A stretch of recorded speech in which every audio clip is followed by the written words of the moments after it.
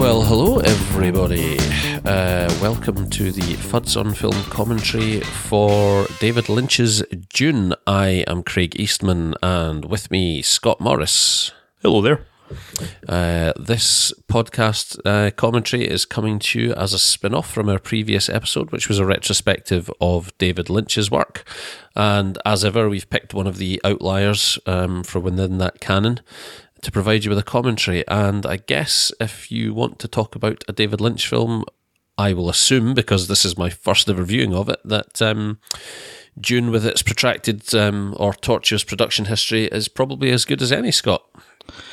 Yes, it's an interesting film for a vast number of reasons. Maybe least so because David Lynch is involved in it, but this was the first time someone at a studio decided to give David Lynch a hell of a lot of money to go off and make something that would be essentially piggybacking off the success of Star Wars.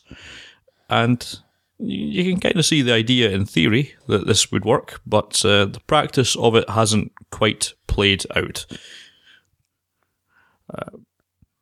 We're being told in this voiceover by Princess Irulan to...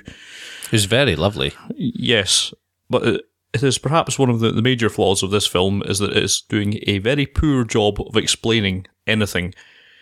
Now,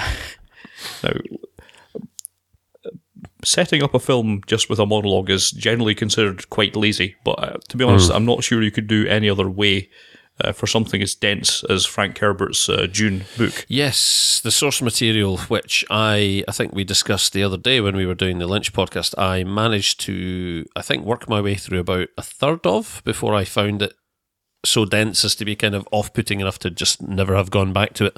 Yeah. And that was some 15 years ago or something like that. Yeah. Now, I really liked the book, which was, I guess, partly why I'm pretty sure that this was my first David Lynch film that I saw. Although at a point in my life where I probably would not have really cared who the director of anything was, I was just watching it for the sake of watching it. The problem with this film is that it's an oddly scripted film. 2 hours 20 minutes is by no means short, but it doesn't do a great job of really explaining a lot of what goes on, which is partly why there's an extended cut of this which David Lynch refused to put his name to. It was done for television for the most part, I believe that was, which goes up to 3 hours and is not which for a book the size of Dune kind of feels like more what sensible you would expect for that. this to have been to begin with. Just to point out, we are watching the it's based off the Blu-ray release, the video file we're watching here, which is essentially the same as the DVD release, the theatrical cut. There was also a sci-fi miniseries made fairly recently. Comparatively. I forget about that. Yeah, but if you think about that, I'm fairly sure that went to something more like 6 hours. And was a bit more complete in terms of describing, translating the book, sorry. However, it wasn't particularly brilliant either. This is a film which, in a great number of ways, is fatally flawed, but nonetheless, there is something there that I really love, I guess, just because I like the source material so much. Frank Herbert's book does have such a rich world that's described in it, and enough of that has made it into this film, I think, that kind of makes it enjoyable for me. So, I think for as long as I've known you, I remember you being a fan of Dune. Yeah. A lot of it is based more upon my love of the source material, I think, rather than this film. But there's a number of things about this film which I think is defensible. Narratively, I think it struggles, but there's an awful lot of really lovely design done on this already. I mean, this is, you're now looking at the far future version of Wikipedia to giving you a bit of a briefing on who's who in this world. But there's a lot of really nice visual design going on. The special effects, unfortunately, especially in this Blu-ray remaster, have not held up in the slightest. They didn't look particularly great at the time, as I understand it, and yeah, their deficiencies are shown quite badly in this, but we'll get on to that. Some things, like this kind of little model shot here, looks pretty good, but there are some effects later on which do not fare quite so well. It's probably worth mentioning that this film was quite catastrophic for the studios involved. It cost an awful lot of money. The production was incredibly involved. I think it took about 5 years to do in the end, tying up the world's biggest sound stages for years, and basically came out and flopped. So not a grand, a great mark on Lynch's career, but it's, I think, dealt a little harshly. There's more to recommend to it in this, and I'll try and point out the things I like. But I mean, already you're seeing that this set design, this costume design is really quite lavish, isn't it? Yeah. If the rest of the movie looks like this, I'll be happy enough. It's. I mean, I'm aware. I've never seen the film, but I'm aware of the. I'm aware of. The memes. I want to say the memes, yes. I know I'm going to see Sting floating about at some point, or no, not Sting. I'm going to see an overweight man in a nappy floating about at some point, aren't I? Yes, this is a film that's a planet of evil ginger people, and it's best not to think about it too much. Something you may have missed because we were talking over it, but it's not particularly well explained. But this fella getting wheeled in here is a guild navigator, which is essentially this rings a bell. This bit. This is the big boy, but you can do all your folding space and all that, so you can have a space travel in this universe. And I love this line.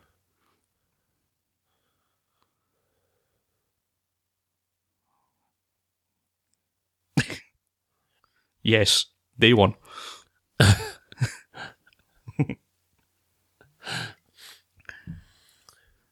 And perhaps where the film structures is a bit odd is you're already in this first, really the opening scene, you're being dumped into a world of interstellar politicking, and it's done very little to describe who the factions involved in this are already, and so you'd be quite forgiven for feeling quite confused about this already, especially when this boy shows up, because, well, as you're about to see, he looks a bit unique.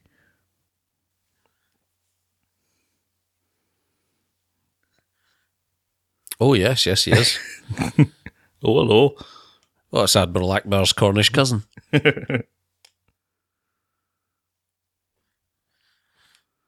Performing much the same thing. The concept of this is you have a planet Arrakis, which is where spice is harvested, a drug which allows these boys to fold space, and so essentially it is the entire economy of the galaxy. It's predicated on spice. Yes, so which is why it's the planet is in such demand.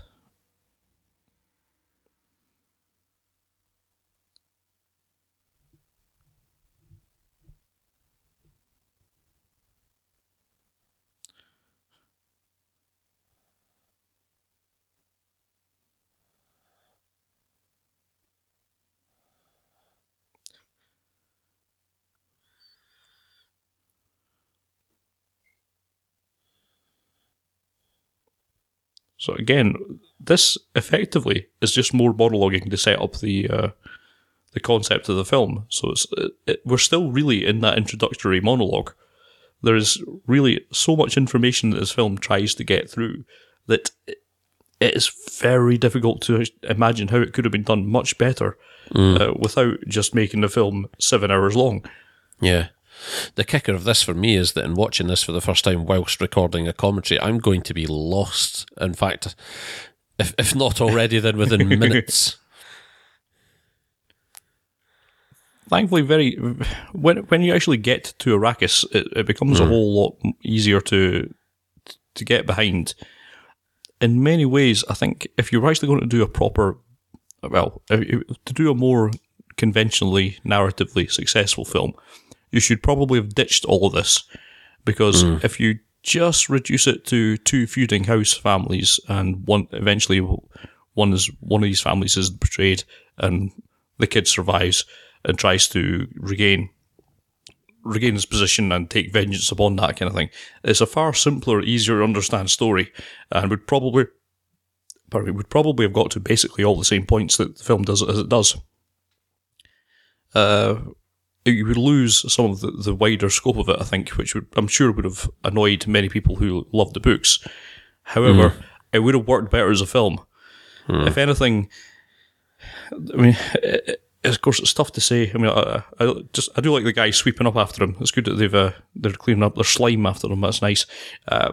It's in many ways seems to be cleaning a very limited tract of that, though. Yeah, well, they're going to curl throw some curling balls down there afterwards. It's a strange thing to come out because why I liked the books was because it had such a grand scope, and if you read further into Frank Herbert's sequels to Dune, the scope only ever got wider and wider, and it became like truly galaxy encompassing the world that he'd built, or the galaxy that he built rather. Whereas I think the film really might have been better served by ignoring most of that and just focusing on something a bit more, something a little smaller tighter, concept, a little easier to understand. You know, essentially, it's relatively simple. You've got the good guys, the Atreides, are feuding with the bad guys, Harkonnens, and the rest of it's almost ancillary to the film. Not quite, of course, but perhaps if you'd focused more on that aspect than anything else, might have been more understandable. Do you know what I'm sitting here thinking about? Say, within recent memory, of course, there was the TV series. I'm thinking now that Dune would be ripe for a Netflix or an Amazon Prime kind of series. Yeah. Or an HBO, because we are in the golden era of television right now, as far as these things go. And you have a number of producers who are quite happy to spend the time and money telling a story like this properly, because you touched on it. One thing that does my head in is when people complain that excuse me, a movie doesn't stick closely enough to the source material. Yeah. Which is a ludicrous statement to make in the first place, because obviously we're talking about inherently different media, but especially in a book of the scope and scale and size of Dune, you're not ever going to be able to fit everything that everyone wants from that novel into anything shorter than, well, unless people were happy to sit in a cinema for 10 hours. It's ludicrous to suggest otherwise, so I'd be interested to see what they would do with the Dune series now if someone wanted to. Well, I'm assuming the rights are tied up somewhere. Possibly, but I've not heard any rumours of it being brought back to a screen anytime soon, but I'm sure someone has the rights to it, no doubt. And, you will see a great many of Lynch's normal squad. Of course, Kevin MacLachlan there as our lead, and does Jack David Nance Jones show up there in this anywhere? He does, a very minor role, but he is in there.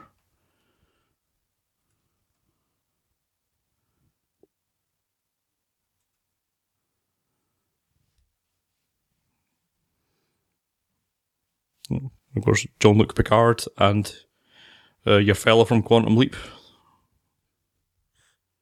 So, no shortage of sci-fi staples.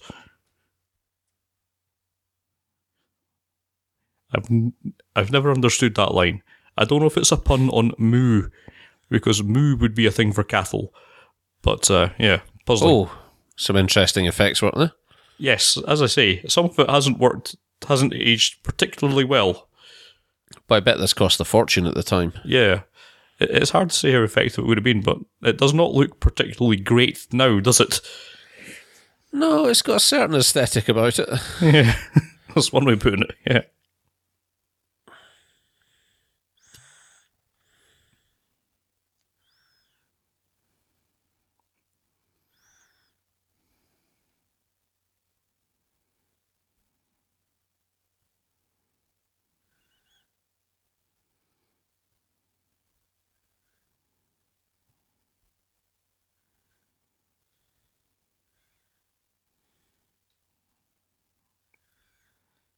I do like the sound design of the shields, though. We'll give it that.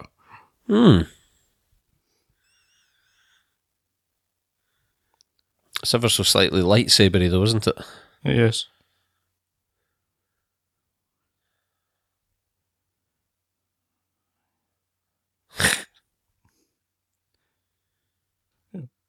Somewhat overblown it is, but I do like most of the cast in this. So they can do quite well with the source material.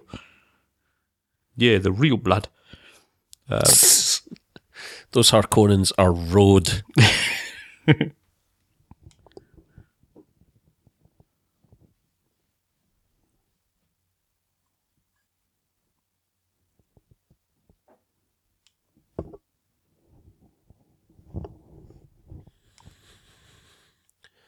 But Ziggy says there's a very slim chance of ever coming across them. Yeah. Oh boy.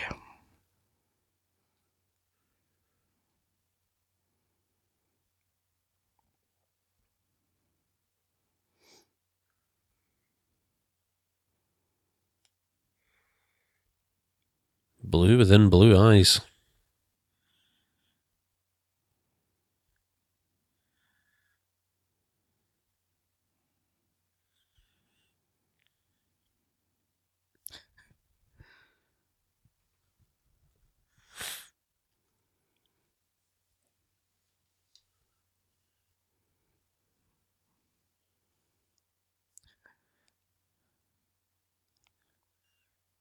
In many ways, the star of this show really is Freddie Jones's eyebrows.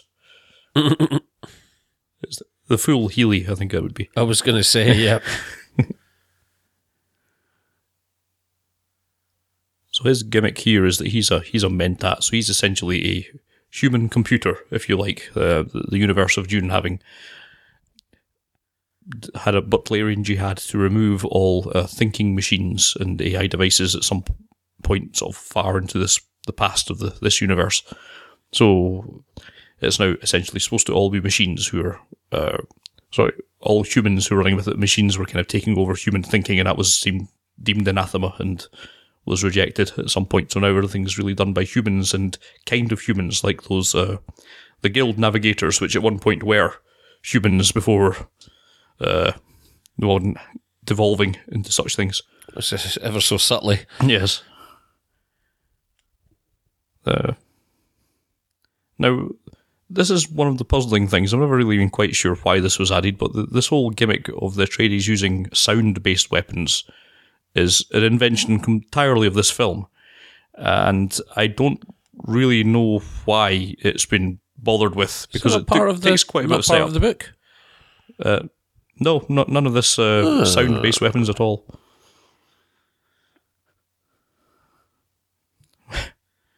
Where you... Because it sounds daft. I don't really see why there's much benefit in making strange umming noises before firing something. It just looks silly.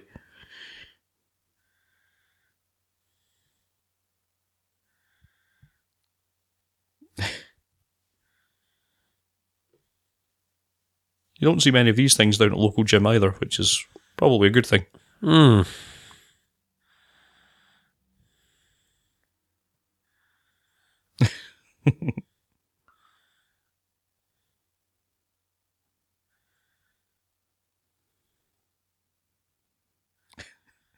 Yes, and that metal bit went on fire for some reason. Yes. I've always loved the Atreides marching. It's compact. Yes.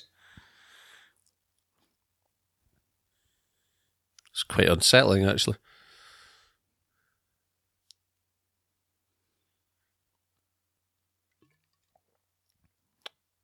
Yeah, so if you missed it, these guys, the Atreides, our nominated hero faction, is being told to go off to control the Arrakis, which was previously in the control of their arch enemies, the Harkonnens, who you'll see in the scene after this, I believe it is.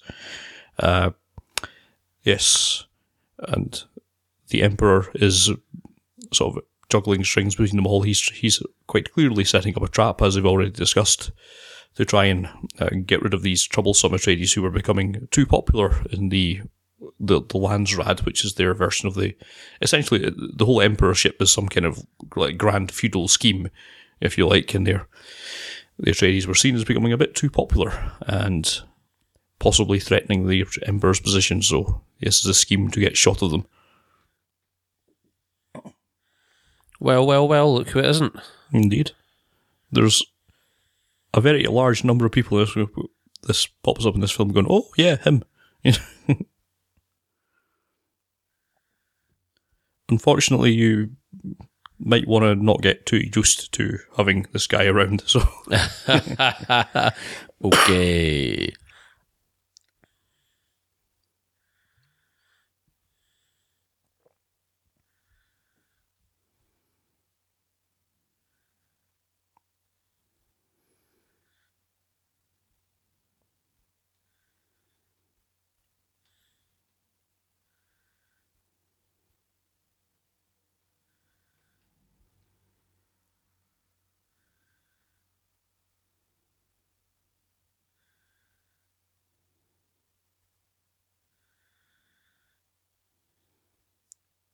words to live by there.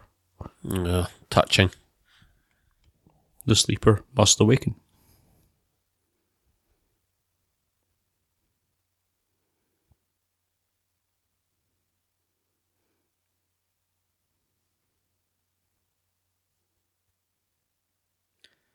The other thing I really don't recall being in the books at all was this focus on the ducal signet ring, which you saw there, which looked a bit like a cigar, a cigar sticker.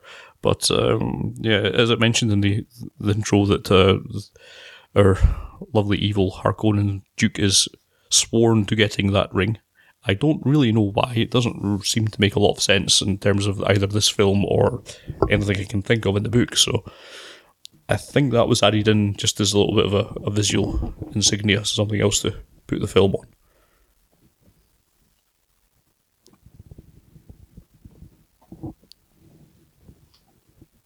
The other thing you may have missed as we were going through the intro was the Bene Gesserit, the witches, as they were called. They have a centuries-long breeding program going on to try and create a super being, a Kwisatz Haderach, and the idea was for Jessica there to bear only daughters to Lady Atreides, and that would be wedded off to one of the Harkonnen sires and try to stop that little blood feud. But Jessica went and had a kid, a boy. Oh, how untrustworthy! Just out of love. And it is entirely possible for these women to select what the sex of the kid they're going to take. They, in terms of this universe, have tremendous control of their bodies. They're tremendous physical fighters as well, but they essentially have complete mental control over all their muscles, which makes them incredibly powerful and something along those lines. So they're not quite witches, but they do have certain powers over and above what you may expect them to have, just from their outfits and hair.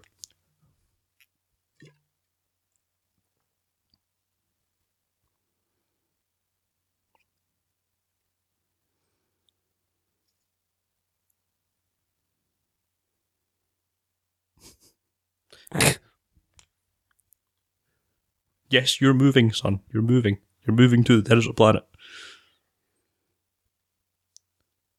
So all this is kind of foreshadowing that he will have be able to hold the same kind of prescience and foresight that guild navigators and so on have as a result of his reading and eventually his exposure to the spice. However, I'm not quite sure why it's happening at this point, given that he's not been triggered by the spice or anything like that. So I'm going to hazard a guess and suggest that at some point later in the film, then, do his eyes become blue within blue?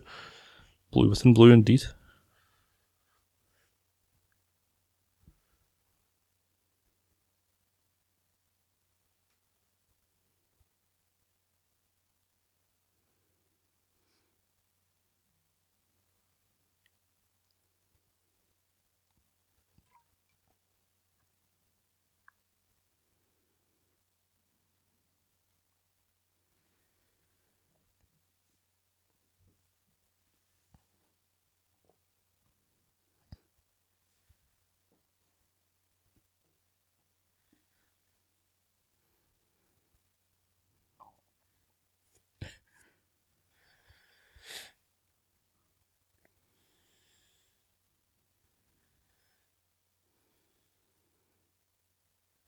And again, with the ring. It's just a ring, though. I mean, unless you really want to be able to forge his documents, but, well.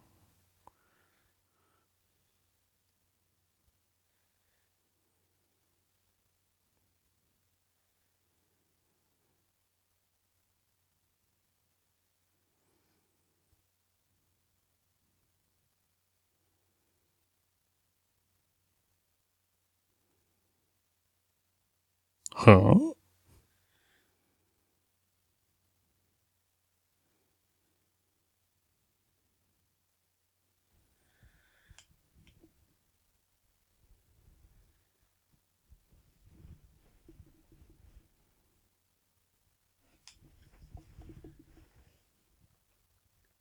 Who's the actress playing Jessica?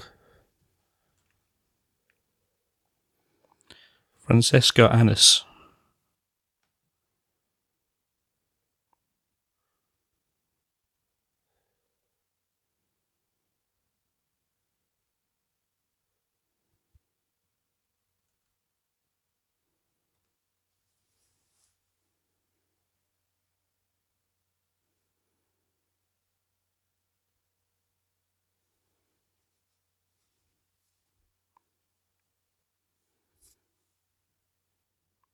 Yes, they have a very commanding tone of voice as well. I forgot about that. Yeah. It's a box. But what's inside the box? Pain. I must have been familiar with that line from your good self, I think.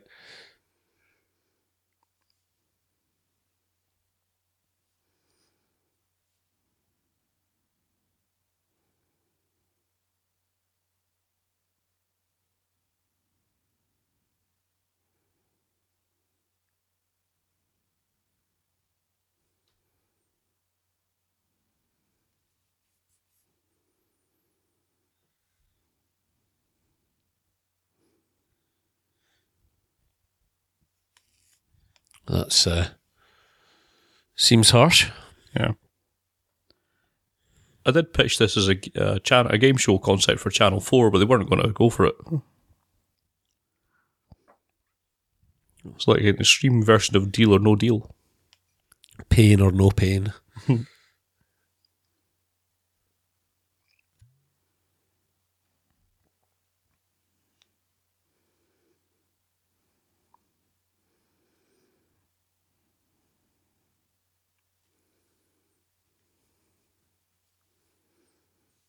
He's going to want a bit of E45 on that.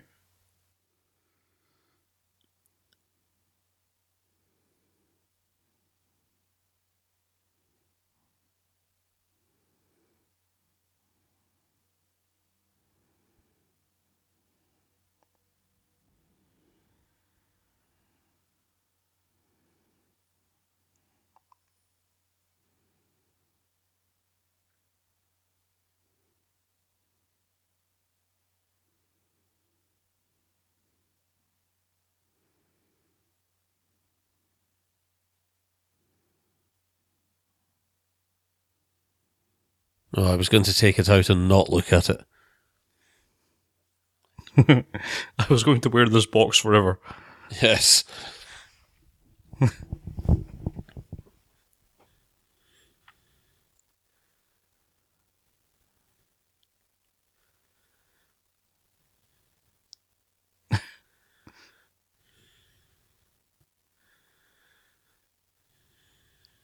Perhaps a more considered response than mine might have been. Yes.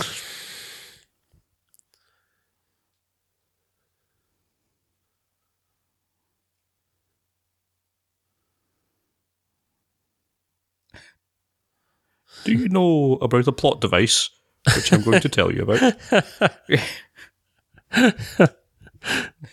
We couldn't fit in this explanation anywhere else, so I'm giving it to you now. Now, this information may be of no use to you whatsoever in the next few hours.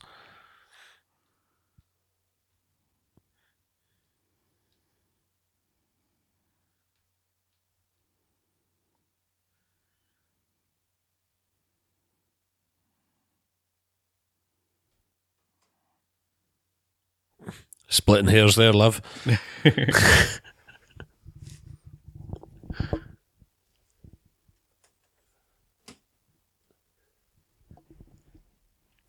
I don't recall what else I may have seen this this actress in who's playing his mother. Francesca Annis. Not much. She's in Krull. She's in Revolver. Oh, she was in The Libertine with Johnny Depp.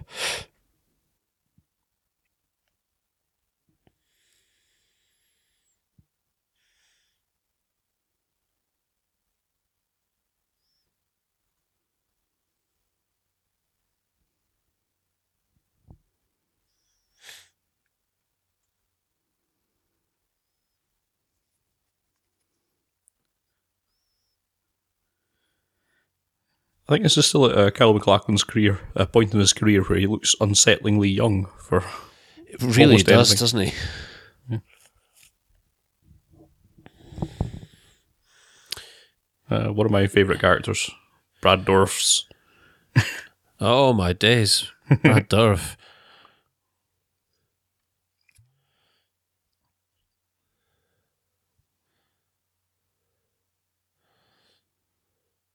No one else working in Hollywood quite has his look, do they? No.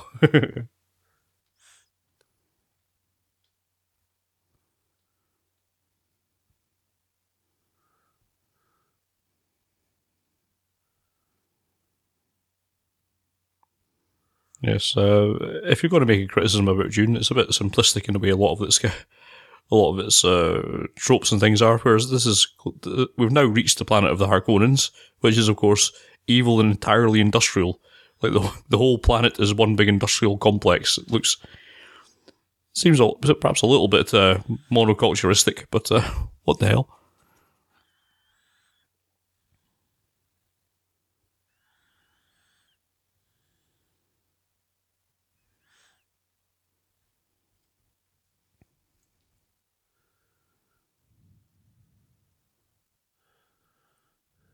Elton John. Oh, my days.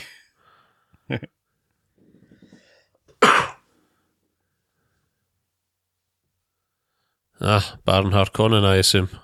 Yes.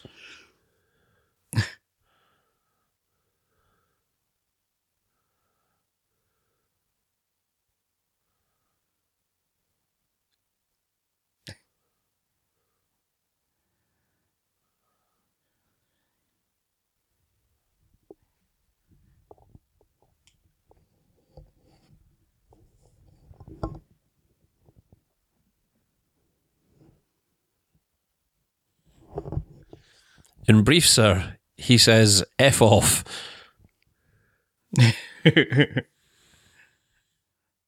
Allow me to overact wildly. Oh, there's Jack. Evil ginger sting. Is there another kind? I was a one-time ginger myself before becoming more of a bald person. I remember taking some offence at this as stereotyping of the whole ginger culture as being evil. Not quite right. It's not fair. We're so... Yes, your plan. Okay. I see from whence your love of this movie is born, Scott. I sense a deep ginger in you.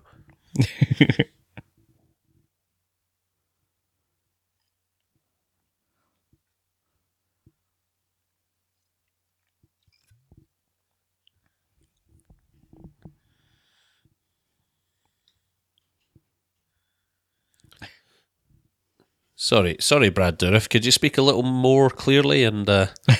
Yes. Could you possibly gesticulate a little more?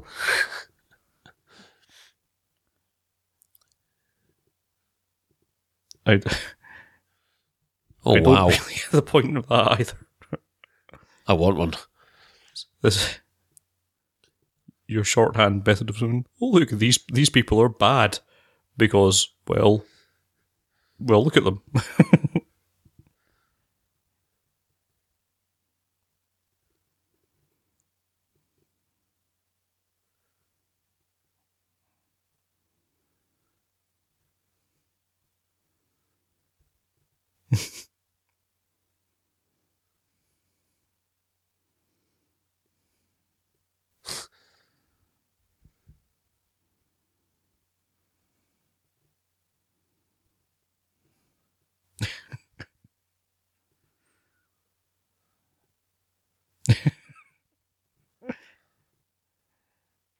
It's such an understated performance, isn't it?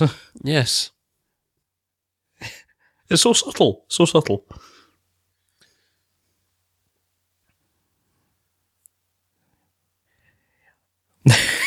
Whoa, Rodney Dangerfield eyes for a second there. It does a lot of repeating himself and the shouting of it, doesn't he? Actually, Fly, do you know, fat man, fly! Rodney Dangerfield would have been awesome in this role.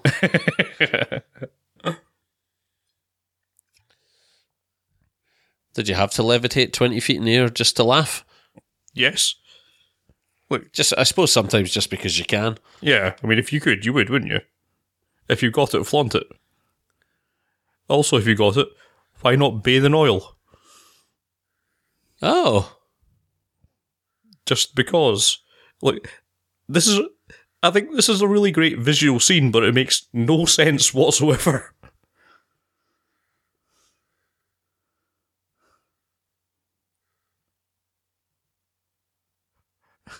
What the hell? I don't know why they have heart plugs either. That's not something from the novel?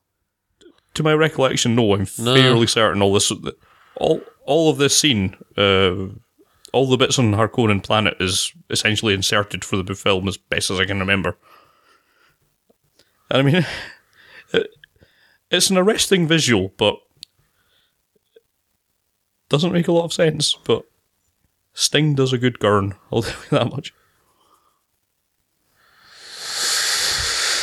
Yeah, to what end that little vignette, I don't know, but... Well, I mean, it just tells you that they're evil. I mean, you wouldn't watch that and think those were the good guys, so in that respect, I suppose it's effective.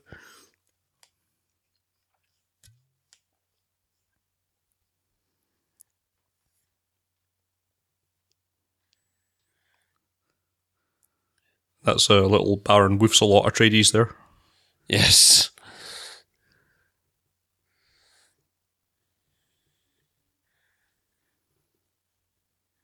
Jurgen Prochnow is a masterful wielder of the beard. Yes.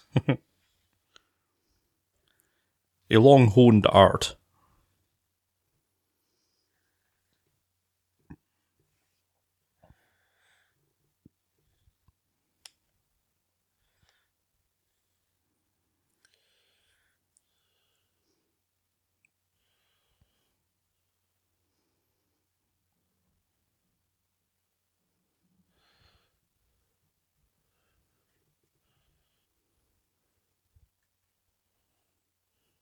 So the one thing this film doesn't really do a great job of explaining is the fate of little Sir Baron Wolfsalot there.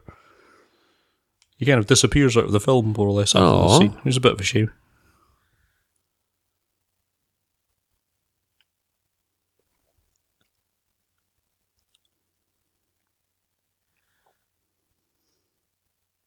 Yeah, just, let's say, some of the effects work not holding up quite so well. Very much of its time.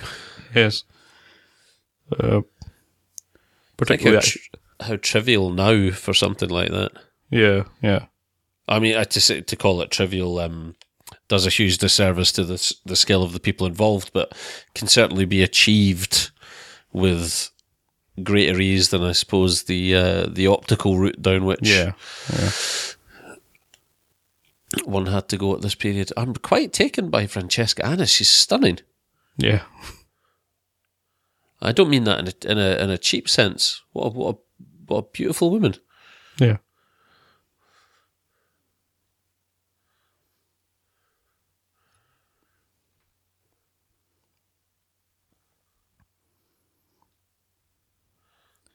Say some of this stuff holds up. I mean, the shot before this was nice.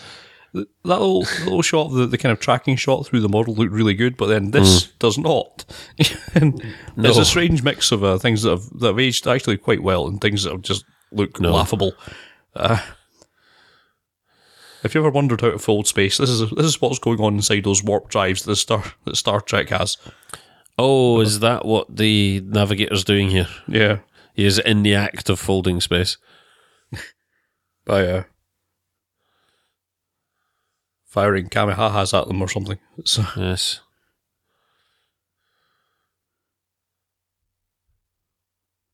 Yeah, this doesn't really get explained in any great depth in the books, and I think perhaps it would have been wiser not to bother, because this is not convincing. No.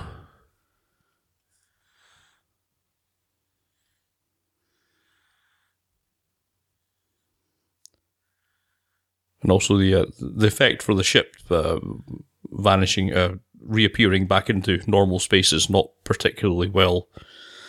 Has not aged particularly well, if I recall. Yeah, that's what coming Probably up here. about to see it now. Yeah. Yeah. So, it's a bit Route 1, isn't it? Oh, how could they possibly have achieved that? Stunning.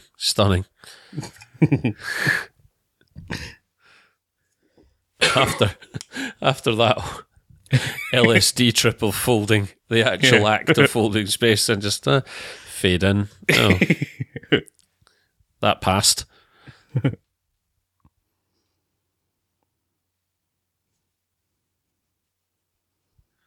A hand. Fingernails.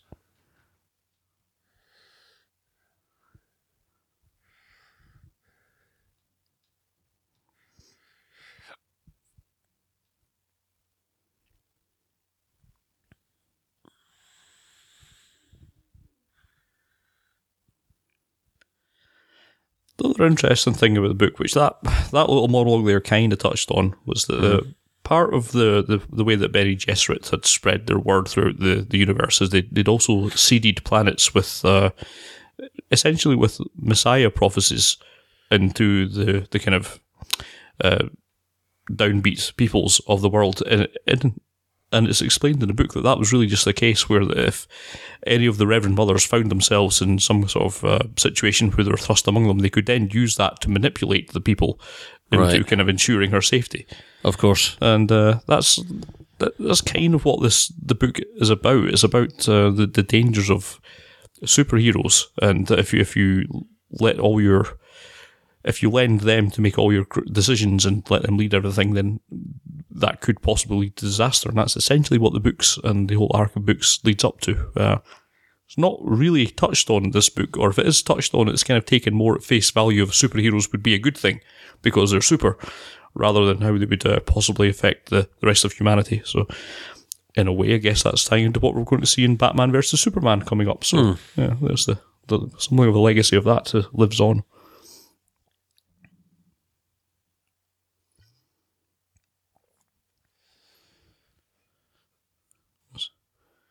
Yes, Duncan explaining, there's an army out there, if only someone could tap into them and lead them. I'm not foreshadowing anything, honest. Duncan exposition. Went on to work for MI5.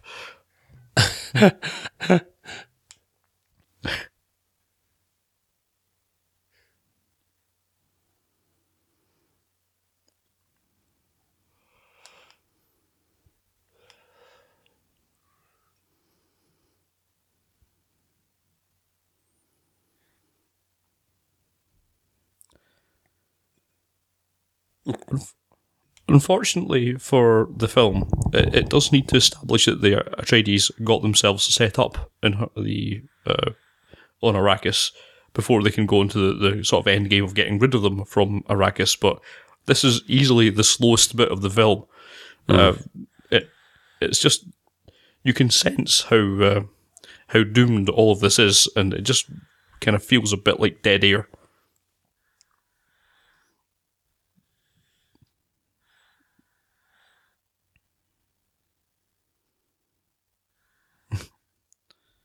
Shields up, red alert.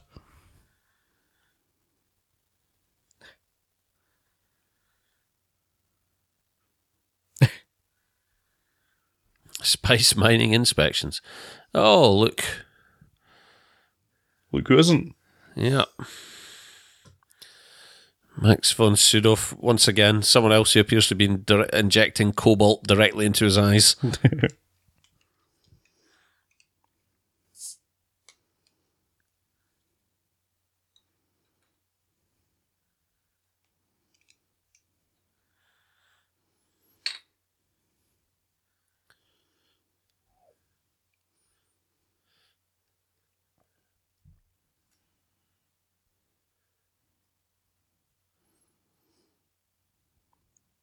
I noticed.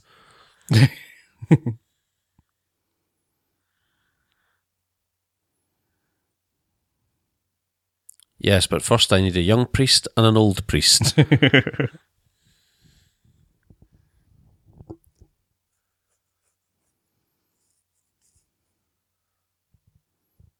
I say, calm down, Gurney? Yeah.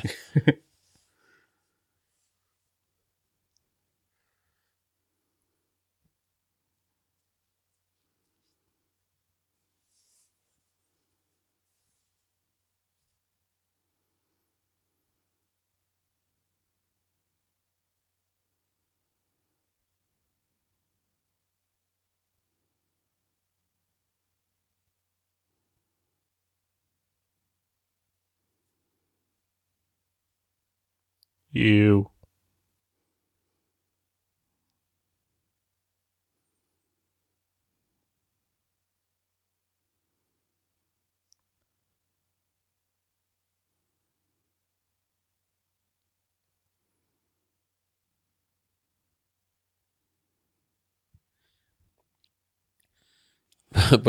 but your skin may become a little crispy.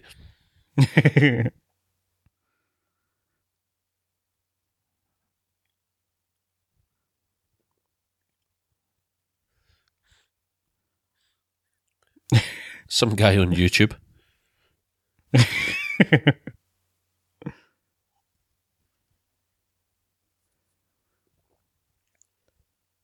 The whole internal monologue thing gets a little bit old by the end of this film. I'm questioning that myself already. Yeah. You may as well just have spoken that out loud. Mm-hmm.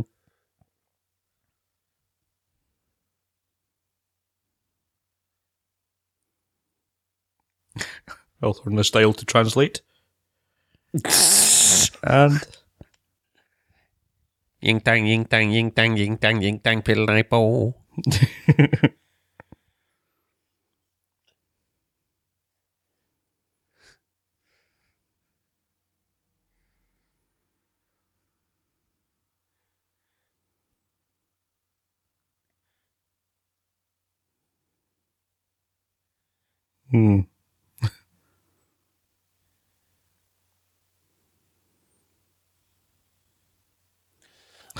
I do like the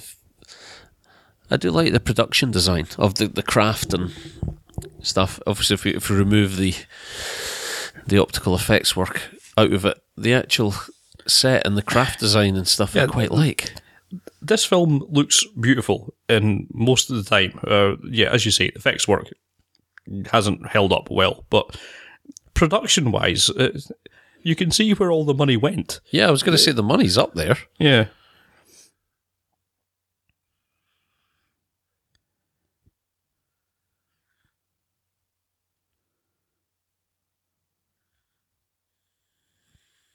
Always? The impression I'm getting is sort of immediately the opinion I want to form is that the money's up on screen. It's the optical work that's letting it down. The standard of the optical work. If you look at something like Blade Runner, yeah, arguably from a set perspective and whatnot, doesn't necessarily look as good as this, but overall that's a better looking film, and because of the optical work. Yeah.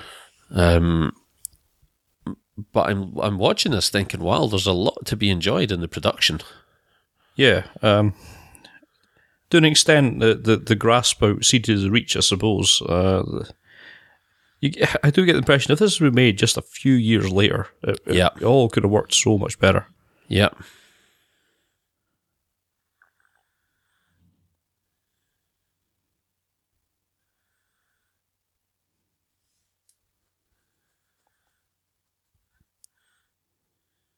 I brought 2 on my face.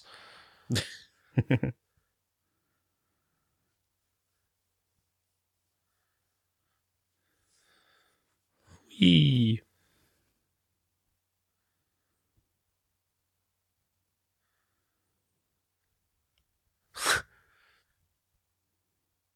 Not really a cloud if it's dust, is it? No, I was going to say. Yeah. Just saying.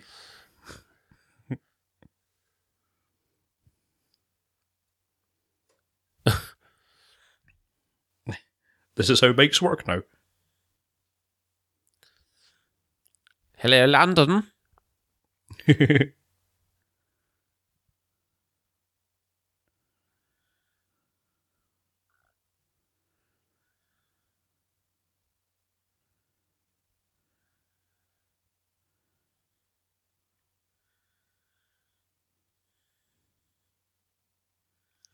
I'm no telling you. Your ma. Oh, Mum, what are you doing on the flight?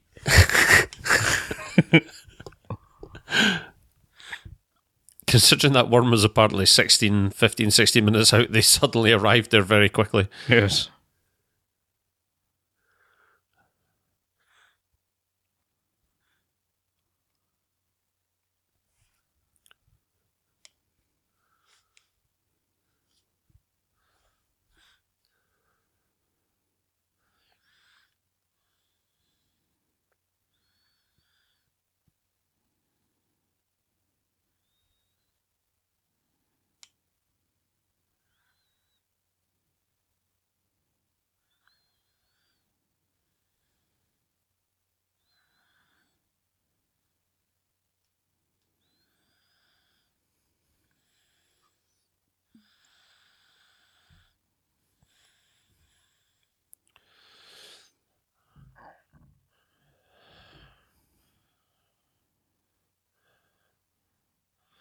Get to the chopper!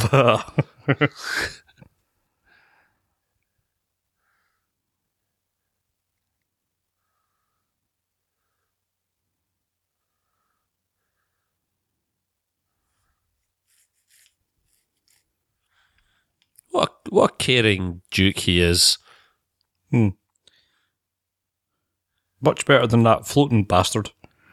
Pure, unrefined Chinese 5-spice by the smell of it.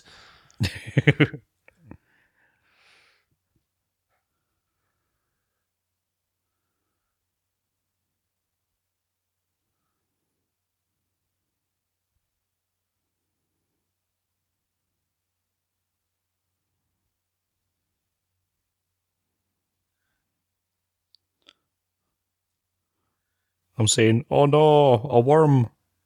An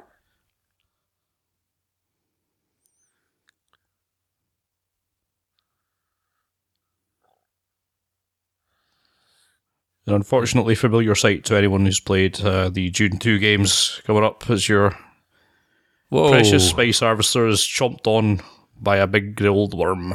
Oh, that was bigger than I was expecting. Yes.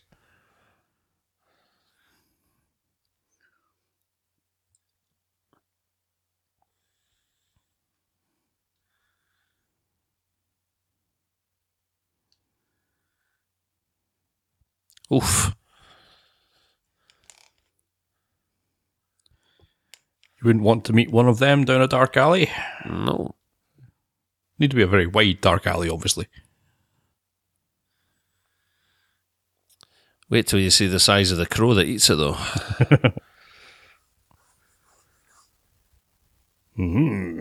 I like him. I like the cut of his jib. That's what I call a tall boy. Is that Sauvage you're wearing?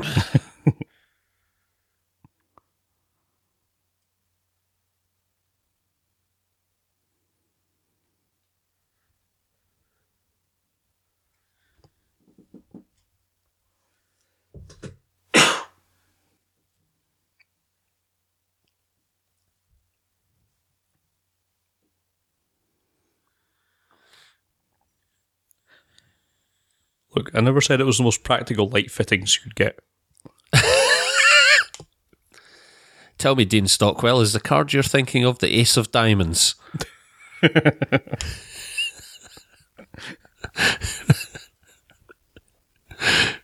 thought of that the last time we saw him, and I've been patiently waiting on him popping back up on screen.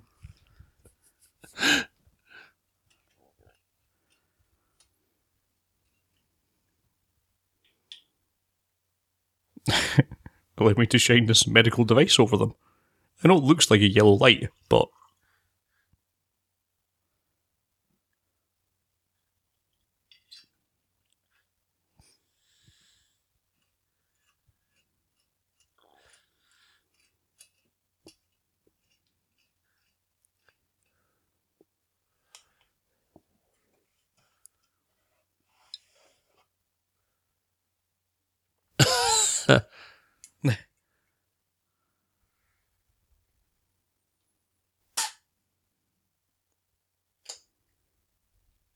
What's with this crazy optical zooming?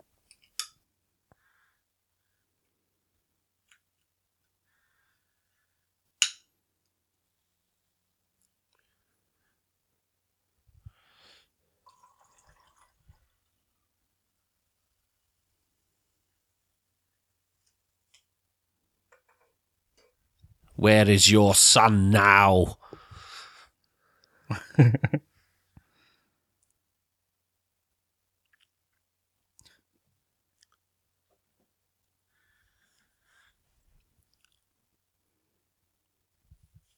This chalk is safe. You have now eaten the chalk. What are you going to use to draw your blackboard now? Chalk is one of those gateway drugs, though, isn't it? You'll be on to Sharpies next. And huffing super glue with the best of them by the end of the week. Tragic waste.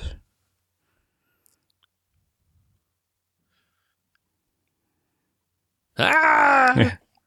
Yeah. So Spice gives you a bit of a trip, at least if you're the preemptive Kwisatz Haderach. Mm. The second moon, a huge hand. Did you say this is spice? Because it's a lot like acid.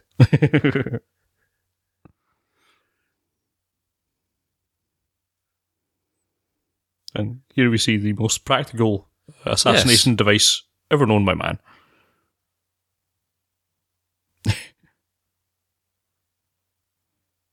That's why I'm whispering. Seems well lit to me.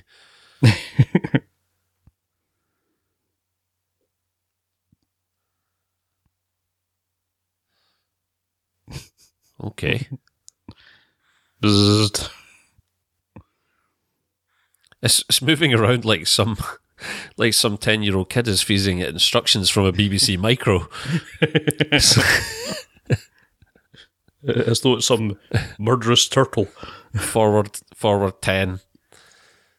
Rotate counterclockwise 45.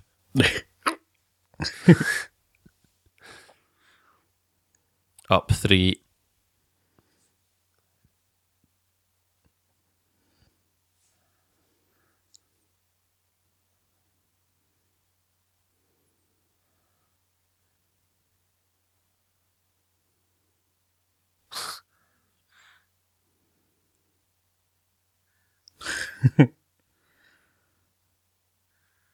Bzzzt. McLachlan last.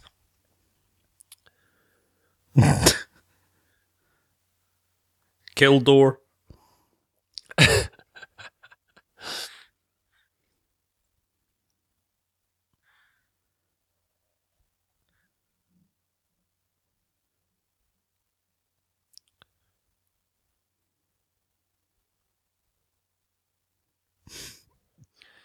Oh, I should have let it have you Scott then. Morris.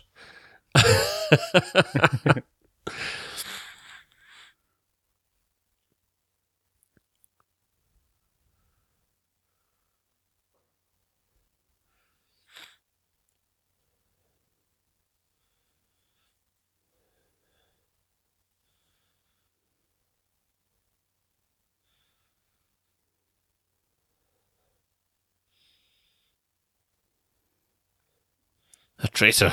The traitor alarm.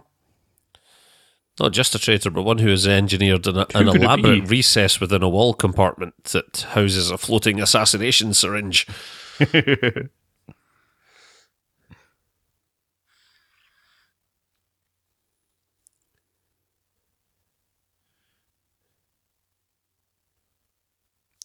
We know because he's ginger.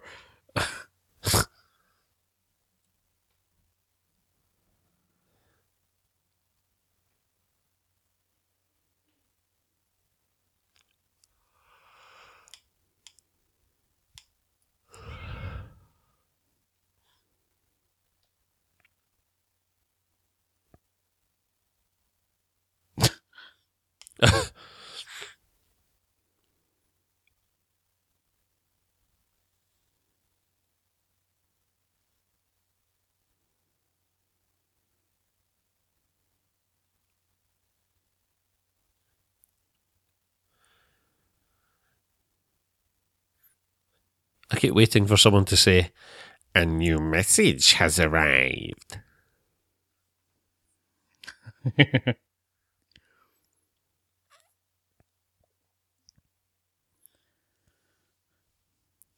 I think we've got a bit of lag here, Scott. Like, this film has had its influences. Things like the games and something. A lot of the things that came after this were based more on this film than the books. It seems. Certainly, if you played any of the Dune games on PC and then Dune 2 Battle for Arrakis, it's all based more on this film than it is anything to do with the books. I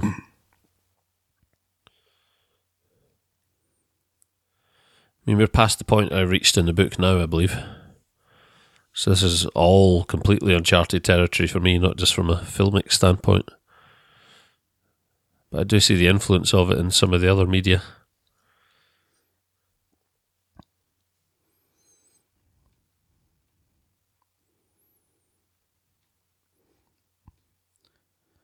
I did try and go back and play the first Dune game just to get a sample of a message has arrived at the palace quote from that game, but never quite managed to make it through to it.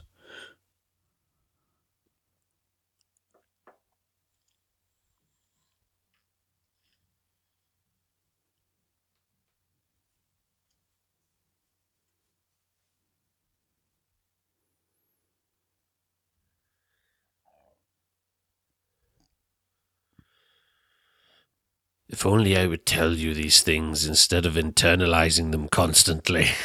Yes. In many ways, the whole film is just a failure to communicate on so many levels.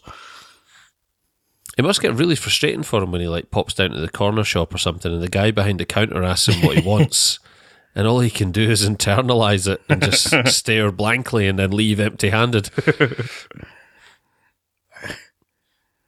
Again, I only wanted 20 Benson hedges, Yes. but... Yes.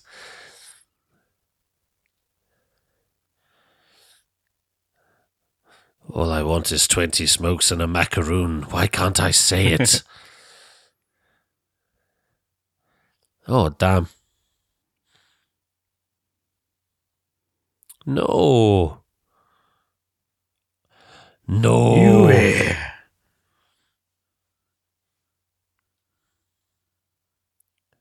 Ziggy says you're screwed.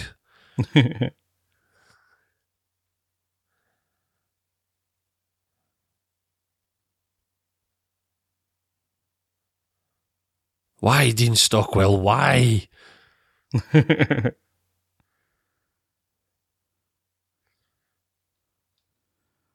This is why I never trusted you in Battlestar Galactica.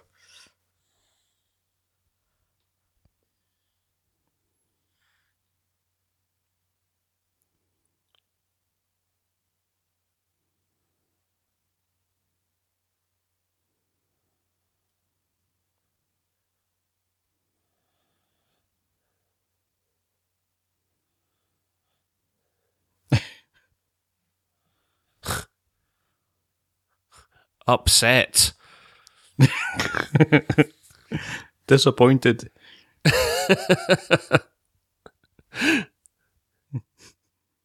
Laden with regret. That was a handy tooth-removing device he's got there. This guy is full of practical assassination tools, right? Yeah. He's got his game down cold. I think the Americans went to Dean Stockwell when they were trying to do away with Castro. I've got an idea about a poisoned cigar.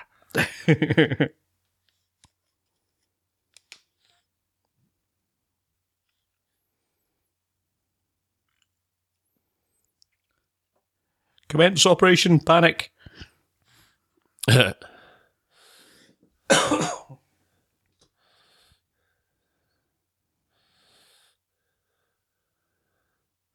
There's Baron Wolfsalot. Who will save you? By my brows.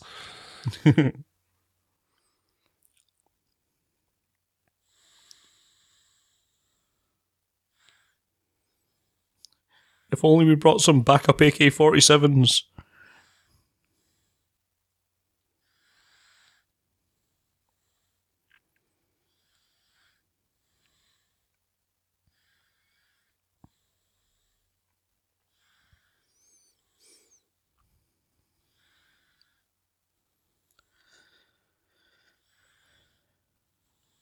So these are the Emperor's fearsome Sardaukar death troops showing up to do what they do best. Murder people. It's a simple remit, but one they take great pleasure in. Yeah. Oh, there's the doggy. Patrick Stewart's got him. Yeah, we're just going to charge into a war zone, so... Yes, why would you take the dog in with you?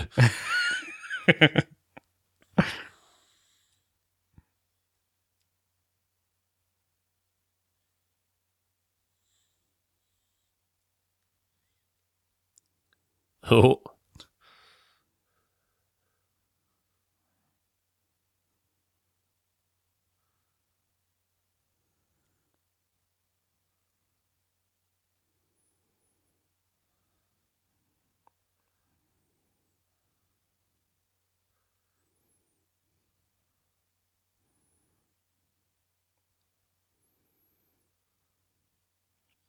He's dead.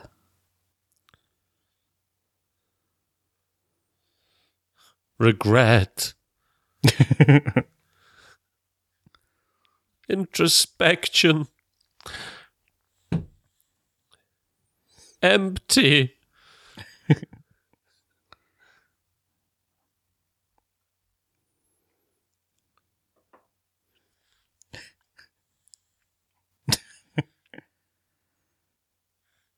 Wow.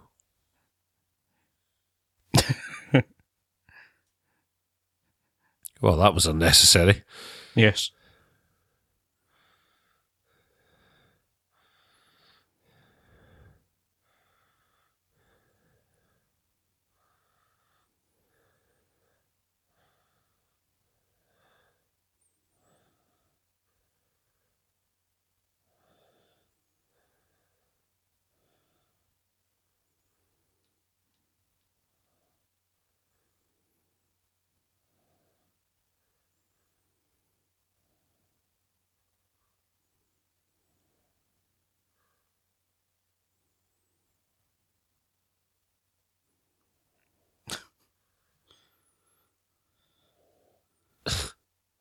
The battle is not going well because for some reason we're just running at people and not shooting them. Yeah. And If only we jumping had some before they've guns. even laid their hands on us.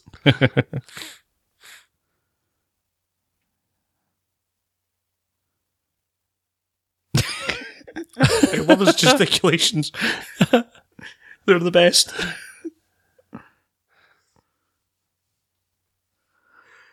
Duncan, Idaho! You see, Duncan, Idaho will not give up. He's nobody's fool. No.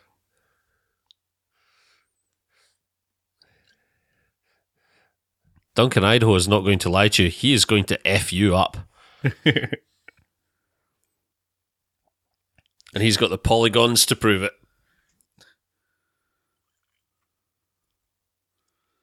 Oh, oops. Oh, well, maybe not.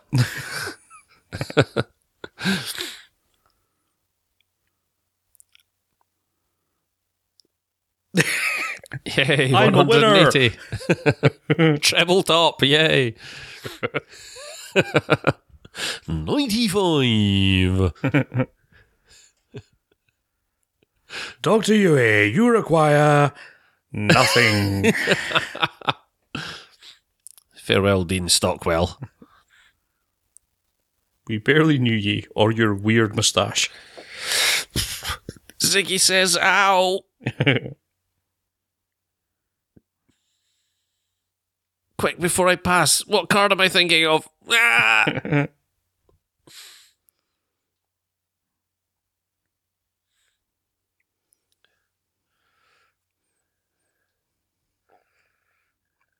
Now, it's not easy to set us down on fire, but we did it anyway. Well, we've already seen metal burn.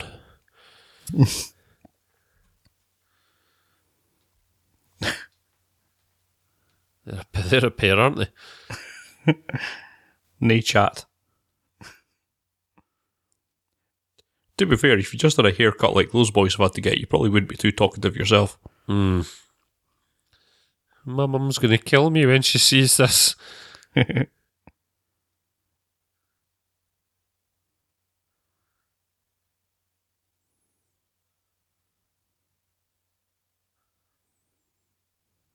What was that badly ADR'd, man?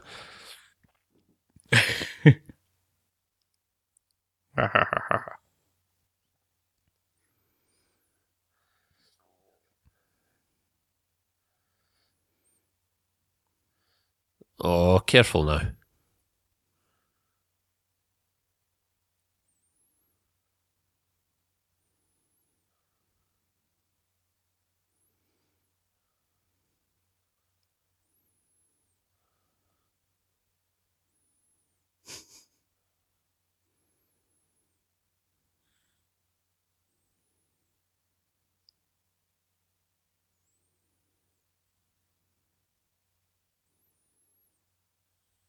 No, don't fight over her. That's the exact opposite of what you just said.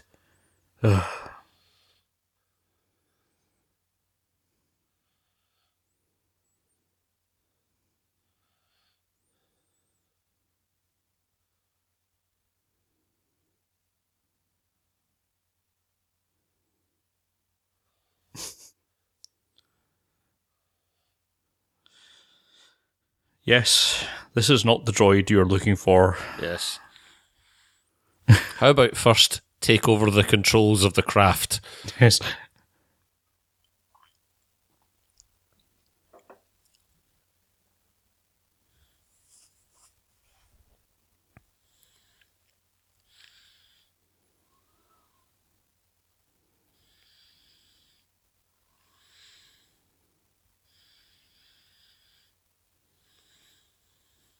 Yeah, you got that. Hey, bother. Crushed it.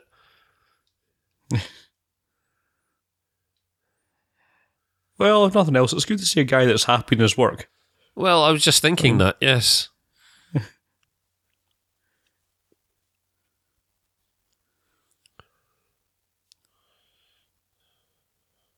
Whee!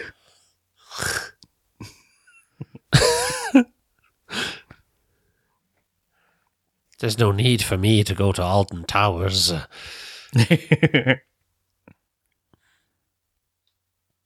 And I never have to stand in a queue. Ah!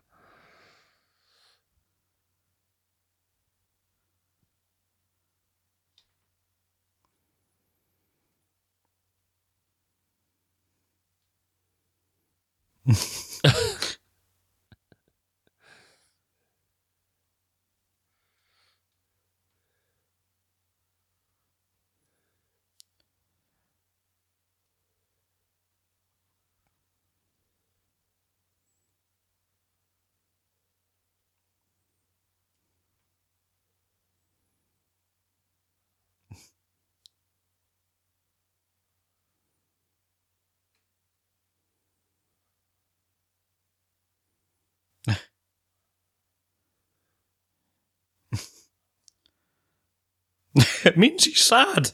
Yes. What do you think? He's not had a good day. Upset him. Well, the Greed Mist.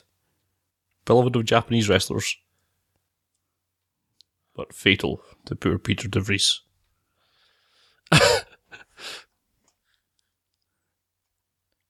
Yeah, he dead. He dead.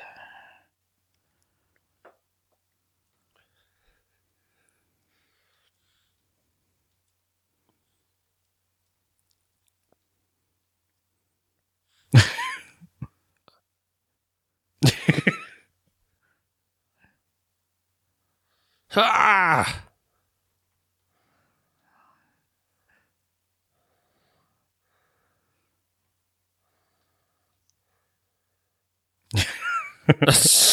Does this realization stir this in him every time?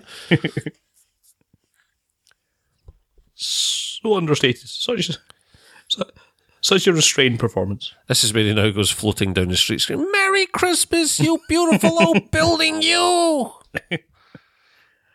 You boy, bring me the biggest turkey.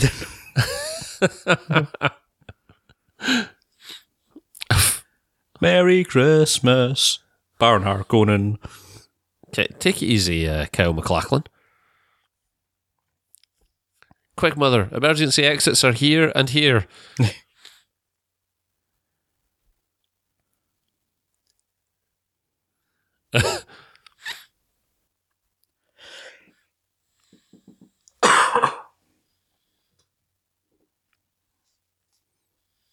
The one shall have to suffice. Actually, unless you get to the end of the books, in which case they start resurrecting him. But for now, the one will have to do.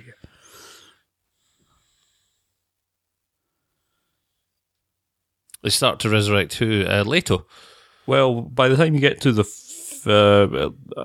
perhaps the fifth book, actually no, the ones that his son did afterwards with Kevin Anderson, the sixth and the seventh book, they start essentially resurrecting everyone who had been dead for many hundreds of years, just as Golas for some reason. It's never really particularly well explained in the books.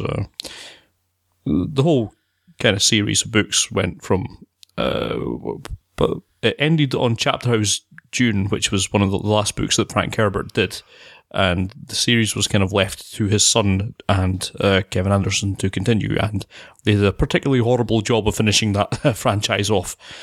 So essentially, in terms of real Dune books, which I think most people would justify just not bothering with the ones that his son bothered with, it kind of leads up to a bit of a cliffhanger and ending on the last book that is never properly resolved, because it's quite clear that although his son was claiming that he was left notes to finish the series off, he kind of wasn't by any rational explanation. He's made up his own little mythology around it, which is entirely different to what Frank Herbert was aiming at. So yeah, you kind of get a bit never really get a proper answer to what's going on, but and one of the things that his son did in association with Kevin Anderson in the later books was just to simply start resurrecting characters, just seemingly for the hell of it, for no particularly good reason. So you had Paul and another Paul. You had two Paul Atreides going around. You had Duncan being resurrected many times, although that was Frank Herbert's idea.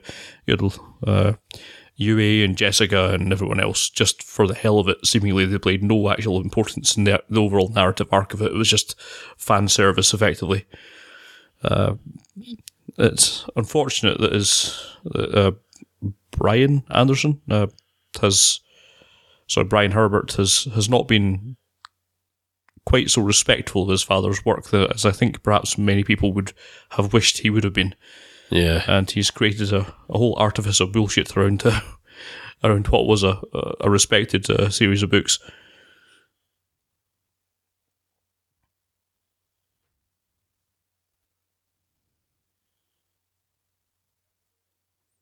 Yes, he's the one, right? Eternity, Calvin Klein.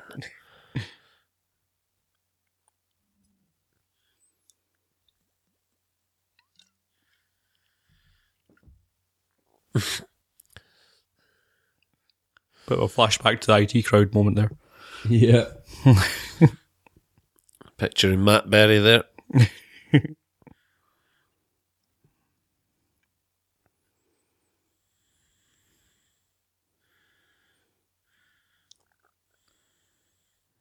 There's no way that fits his pinky. No. Get out of town. But you see, to an extent, this is more or less where I think the film should have started.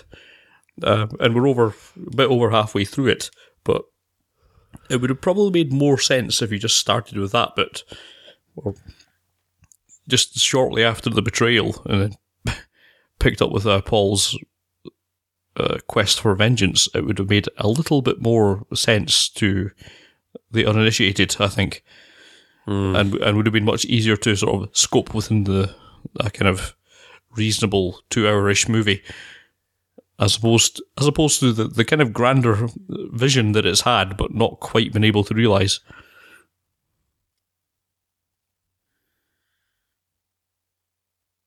can't remember, said when we were discussing Lynch. Did you ever see Jodorowsky's Dune? I did indeed, yes. Yes, which, I thought we might touch on that at some point, actually. yeah. It's a very interesting documentary of Alejandro Jodorowsky's attempts to create something in advance of this about, what would it have been? I can't remember the exact timing. It must have been something like 5 years before this was released. Mid to late 70s, yeah. Which was a tremendously interesting bit of if you're any interest in how the filmmaking process goes, it's a very highly recommended documentary to watch. And I wonder how that would have turned out with things like Space Emperor, Andy Warhol, and well, the one thing that annoys me about the documentary is everyone is so certain that it would have been the greatest film ever made, and I find it pointless speculating over or trying to assert how great a film would have been that never got made, because we've all seen plenty of times how something on paper should have been fantastic, and ended up being a travesty. I'm sorry, I'm in love with this woman. And particularly, I think if you were looking at something like the storyboards for this version of Dune, you would think this would wind up being a really excellent film. Yeah, absolutely. It just kind of hasn't. The execution's not quite fully there, but on paper, again, this should be brilliant. Yes. I feel like if you went through the production sketches for this, you could talk it up in quite the same way as Jodorowsky's Dune. Yeah. Of course, it's particularly egregious in that Jodorowsky's Dune because they're all talking about this mythical design manual that they had, which looked great and fantastic, but it doesn't exist anymore apparently. So, so they're all talking about something that doesn't actually exist. So very very difficult to back any of that up with facts. Yeah, it is a good yarn. Yeah. And the single most fascinating part of that documentary is in the final reel where they go through sort of production sketches and match them up with elements of production from modern films to illustrate how that design document influenced contemporary filmmakers. And there are some absolutely startling comparisons. Yeah. I think of the entrance to the complex on the surface of the planet and Prometheus in particular. Yeah. Oh no, don't let this worm eat Francesca Annis. It's okay, they're walking without rhythm, so they won't attract the worm. Ah. Of course, a very strange reference to a Fatboy Slim track, which I was never particularly sure where that confluence came from, but a scion of 2000s big beat culture and this film.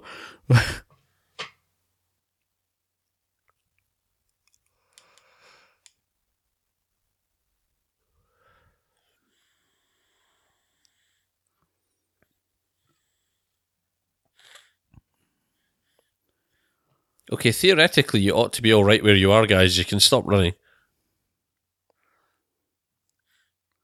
Yeah. I guess, to be fair, if I was being chased by that, I'd probably keep going for a while after I thought I was safe. Just to be sure. Yeah, I suppose. I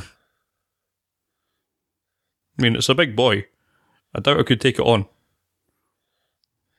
Yeah. It's very naughty.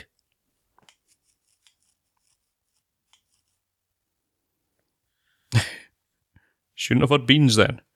Yes. Do you smell it? This worm is off his nut on it. Oh dear.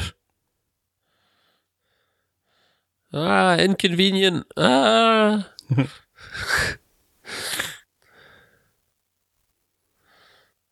Ow.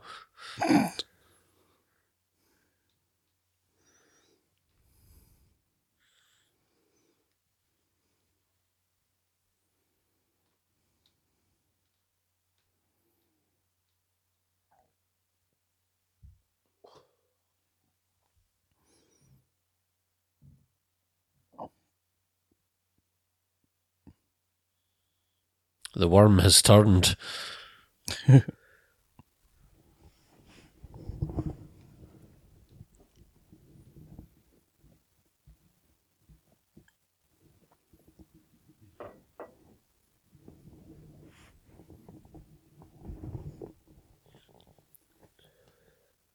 I thought you might be more happy about it. Yeah. I was getting through to him as well. He would have become our ally. He was about to leave me his number. I've been so lonely since your father died 5 minutes ago. Why would you do this to me, Paul? Don't you want me to be happy? He wasn't trying to be your dad. Come again, Mum? He would have been your stepworm, not your stepdad. This has all been quite hard on you, hasn't it, Mum?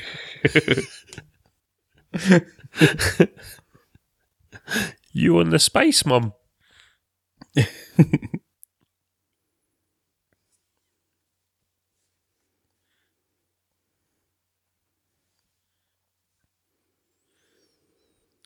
Menacing.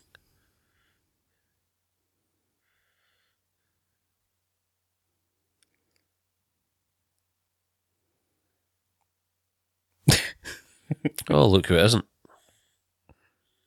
Yep, it's not him.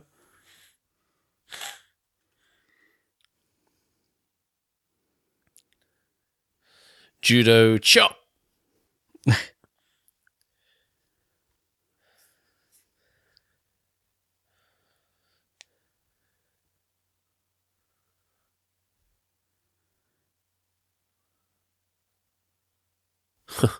He knows how to talk to a woman, doesn't he? All right, darling, you're worth your 10 times your weight in water. Oh, you had me at hello. It's okay, Paul. I've dumped the worm. Now I'm with Everett here. I'm with the bad guy from Under Siege 2 now.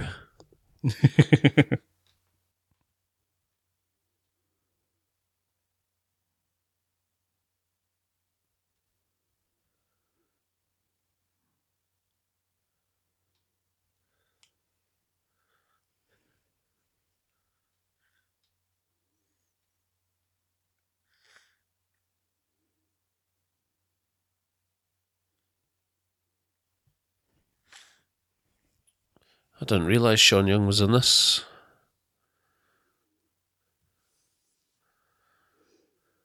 Yeah, it has quite the cast.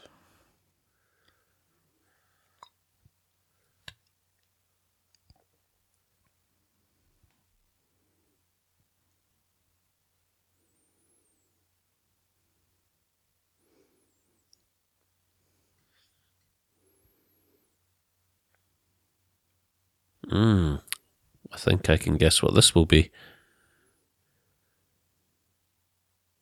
Muad'Dib.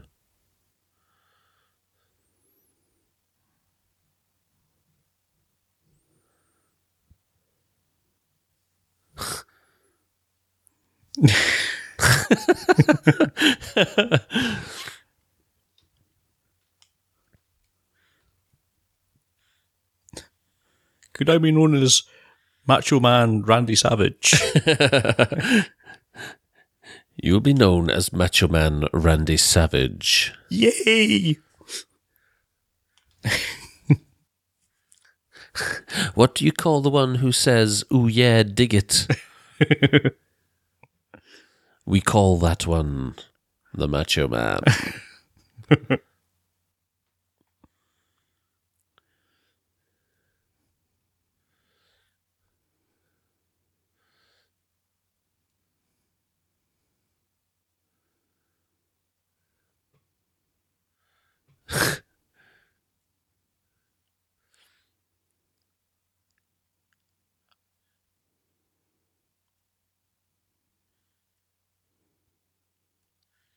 Show off.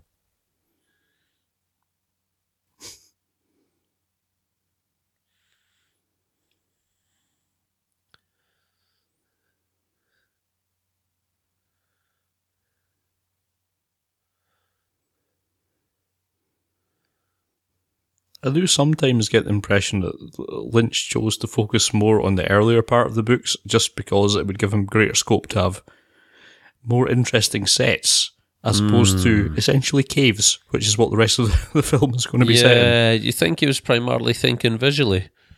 Well,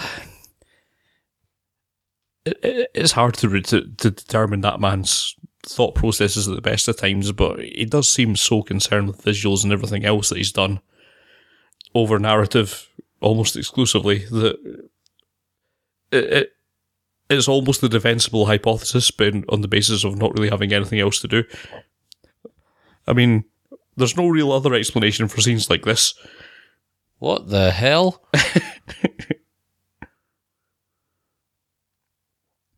I mean, seriously, what?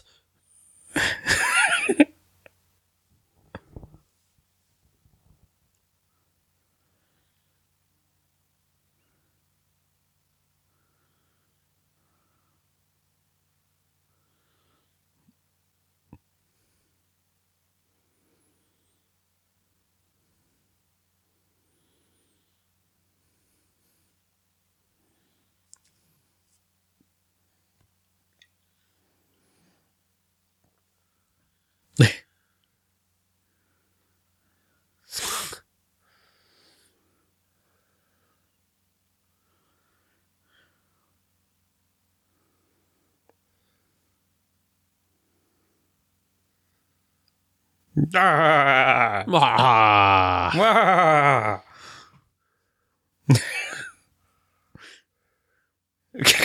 That's just rude. Just rude. What is Jack Nance controlling there with that device? The cow. Ah. This is unsettling. I am Tantric Man.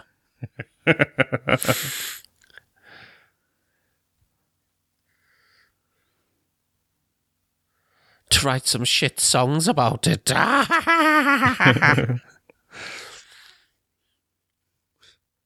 Fields of sand. You remember me when the worm eats you.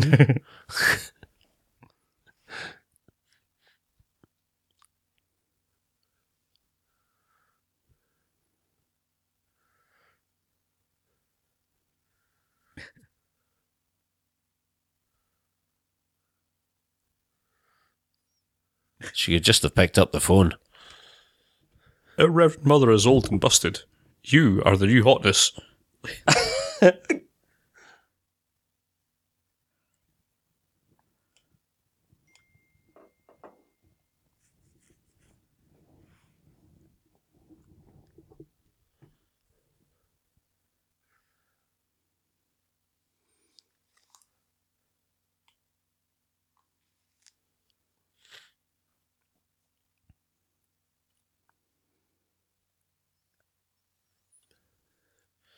One day you'll have to do what?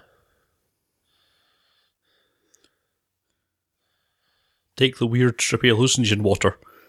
Oh, that's the crack. She did.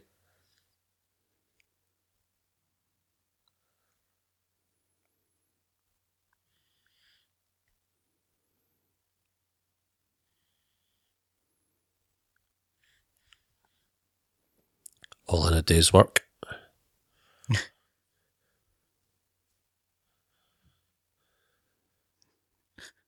Dad, what you doing?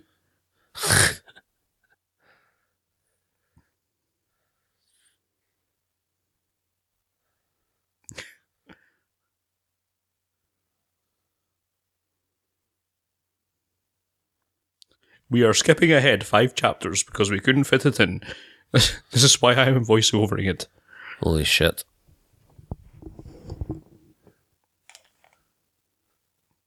Poor cow.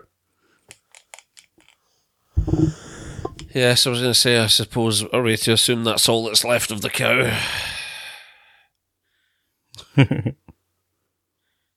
What the hell?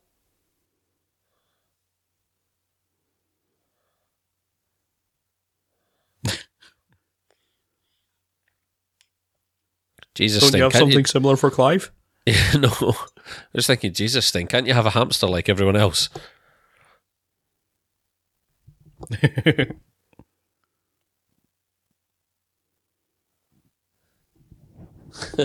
Behold your ultimate fear, a cat in a harness.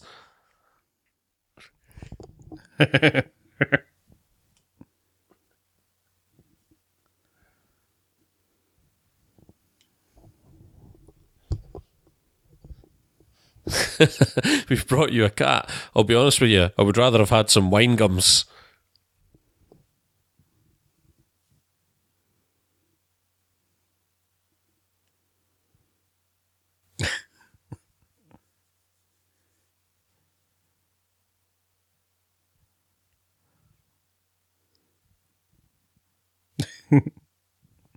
First you must learn the lute.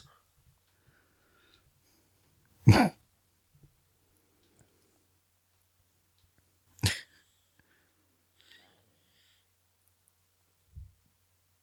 I can see some places where, perhaps for expediency, you could have done this internal monologue thing just to save yourself a bit of exposition, but it's basically done without any rhyme or reason for here. It's like, yes, I can probably then infer that these people are in love, given the way that they're acting. You don't really need to say it. I can probably infer that Thufir Hawat's not all that happy about his situation, having to milk a small cat for poison antidote. You don't need to say it so much. Whilst being strapped to a hotel luggage cart.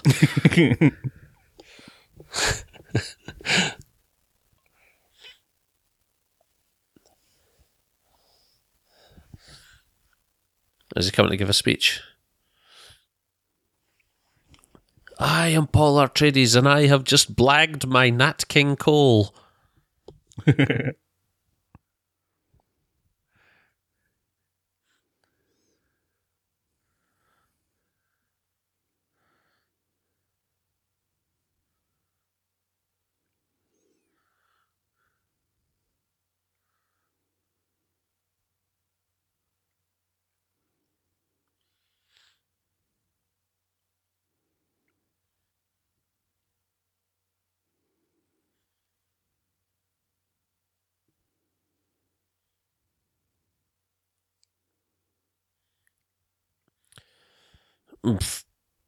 That's one way of looking at it.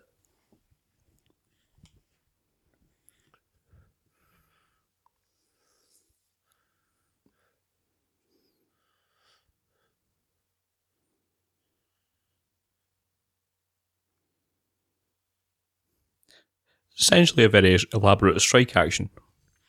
Yes. He's Arthur Scargill at this point, isn't he? Mm-hmm.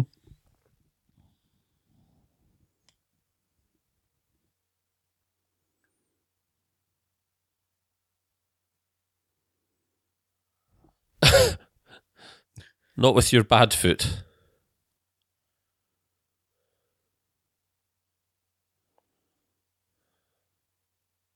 Ow. Ow.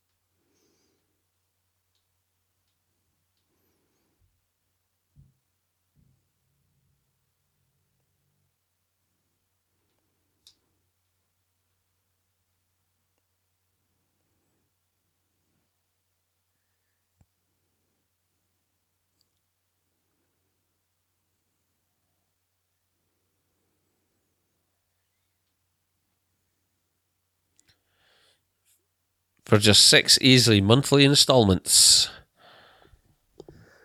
It'd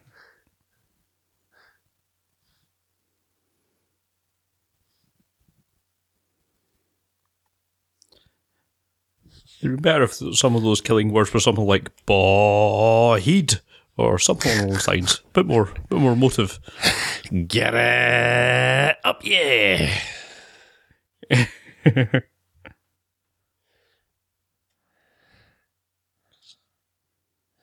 Your maw.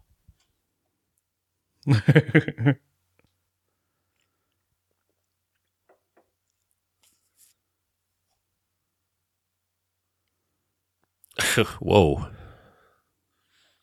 Easy sport. Oh dear.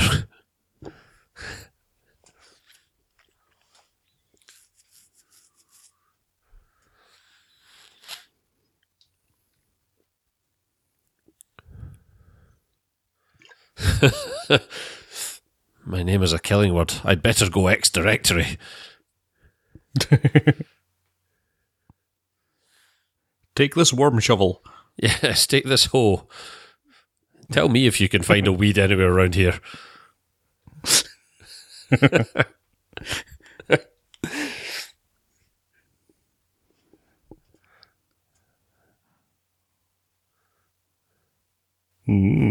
Childhood.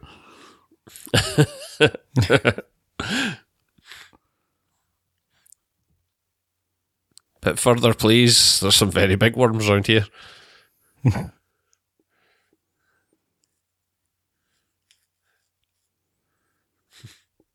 Plant your tripod. Yes, going to set up my camp here.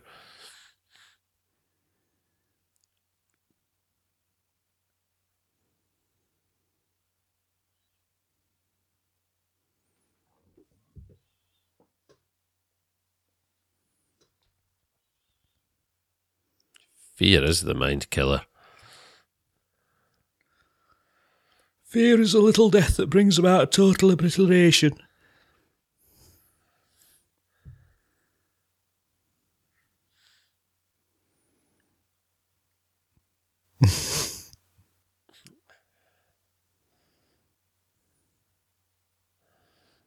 Oh my. Can we take the bus instead? Suddenly I feel somewhat remiss. I may have overestimated my capabilities.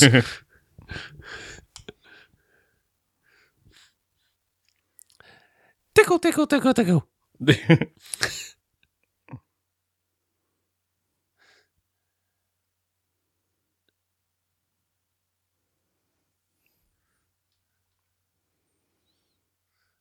Like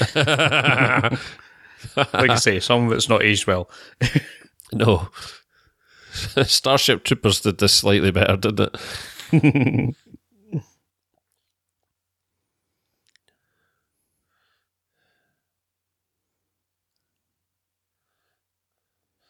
I would like to point out that when he goes back under the sand, you're screwed, Kyle MacLachlan.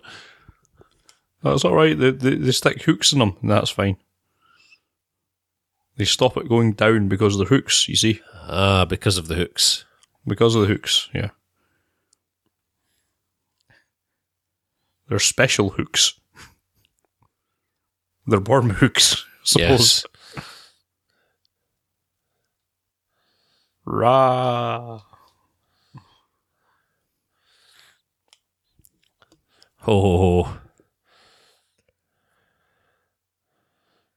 I hope my ex-girlfriend sees this. That'll show her. Dreams can come true. Even very strange ones. I don't need a psychoanalyst. Yeah, play those guitars.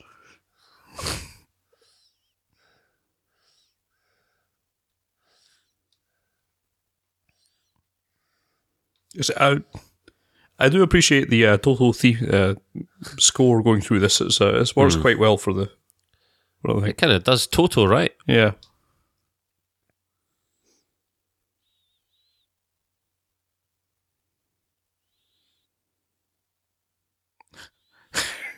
They're not from Ulster, honest. Oh. Oh.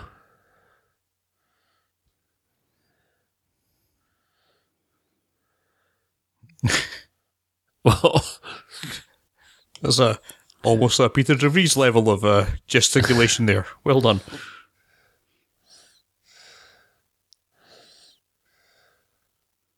So I don't recall exactly what the timescale is over the books, but I think this may be something like a year of guerrilla warfare condensed into one montage. It feels slightly disjointed. Yeah. That voice over there should be saying, "This medically induced coma is great. I don't want to wake up back in the ward."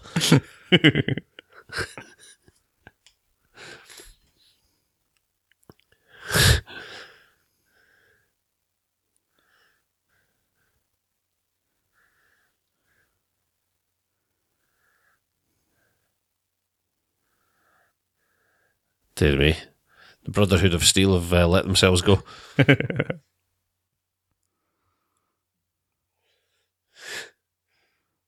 Should left the lens caps on, pal.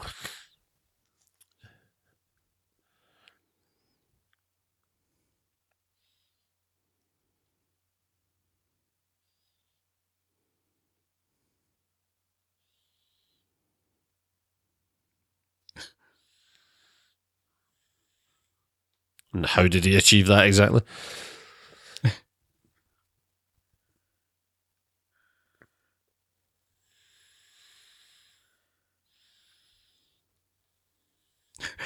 We skipped the season. This is the recap. Previously on June.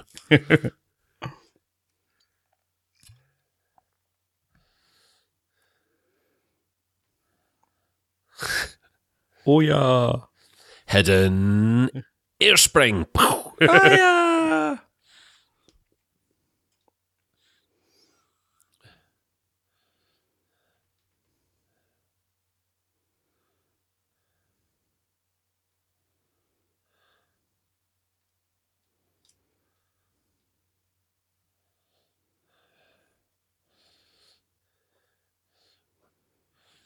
Why do I look like Ray Winstone right now?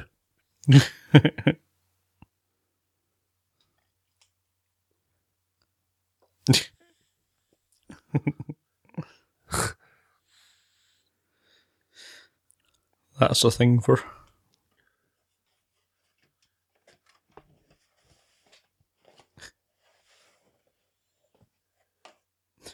Turn that alarm off. Yes. Alarm / dot matrix printer.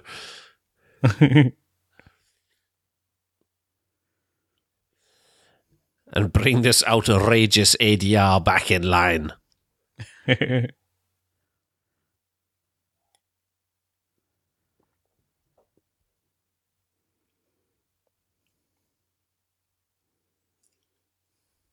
You have not kept up repayments on your spice production. Your home is at risk.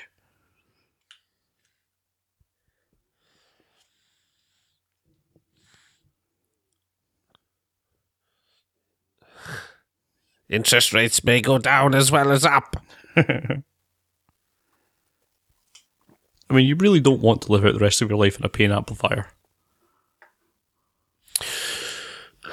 I can certainly think of preferable scenarios. I mean, you don't even want it in your hi-fi solution. No.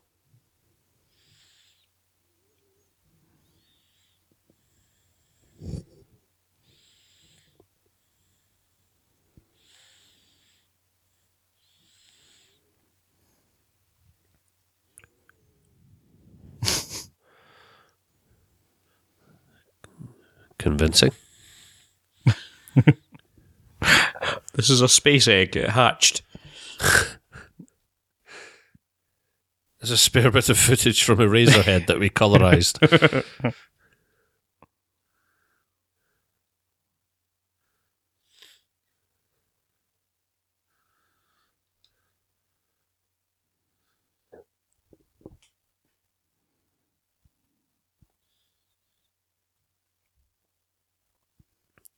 I don't know, it seemed like you were doing all right for a while there. Oh, sorry, that all of that sort of happened rather quickly. Yeah. I've kind of lost... I mean, obviously we've been talking and jesting over the top of a lot of the dialogue, but I'm still kind of lost as to why suddenly... Yeah, it was a bit of an info dump there, and I don't think the film at all really explains it at all. There's no obvious reason at this point why he would need to do this. other than it is fated. Which is not a great explanation, really.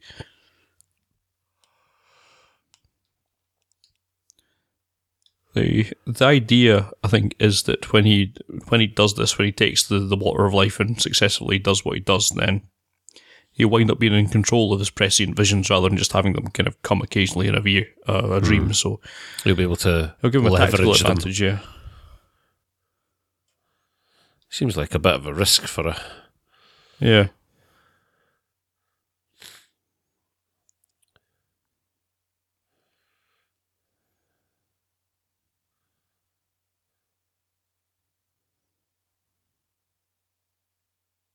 Why have I got a Hitler moustache, Paul?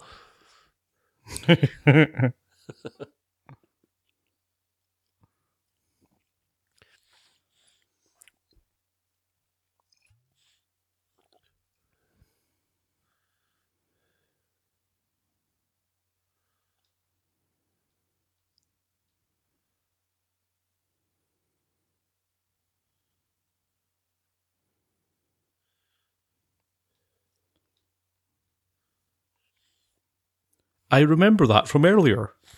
Yes. What a subtle callback.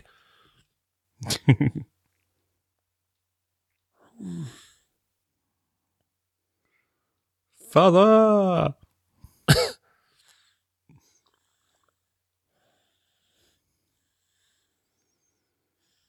That said, this is a process through which the sleeper will awaken, so...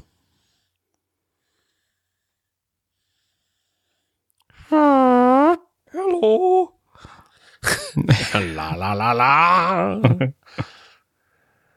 When the moon hits your eye like a big pizza pie. That's a sandworm. I've always thought of it. It's definitely the voice a sandworm would use, if it was singing, of course. What, Tony Bennett? Yes. No, it's just something the way they look. If you put googly eyes on them, they definitely look like Tony Bennett.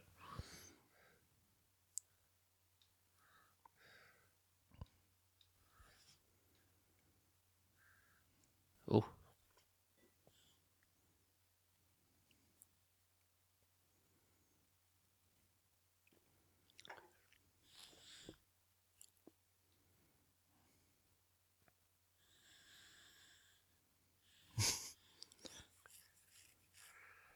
I'm not sure why everyone bleeds. No. Oh, Paul, what were you going to done that for? The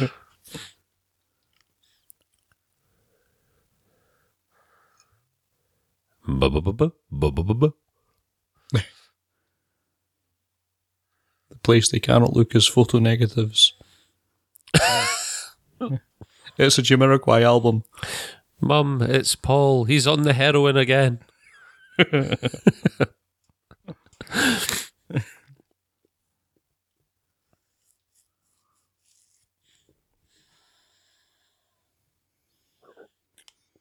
Harumph.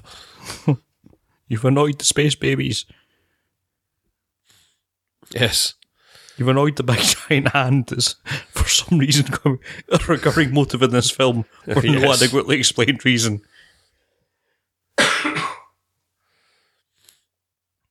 Those sandworms are very well behaved. I'm proud of them. Paul, you've something in your eye. Z.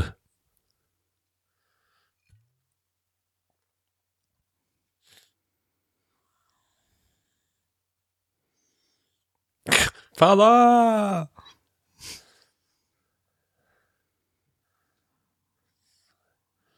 Shut up, Paul. I'm dead. Let me sleep. Bit late for that new. Yes. I'm very pleased for you, son. Did you get your homework finished? You better not have been relying on space Wikipedia again.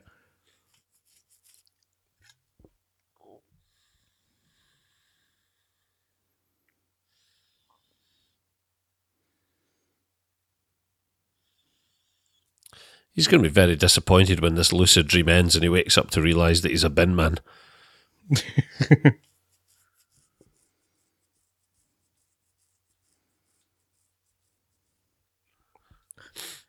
Meanwhile, the space tubes gather. Yes.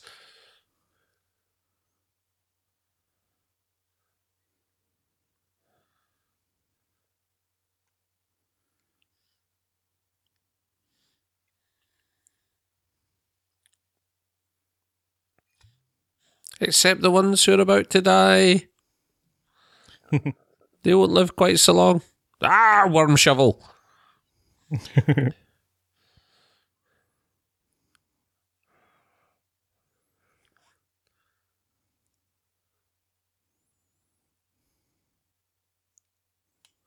That is a cool ship.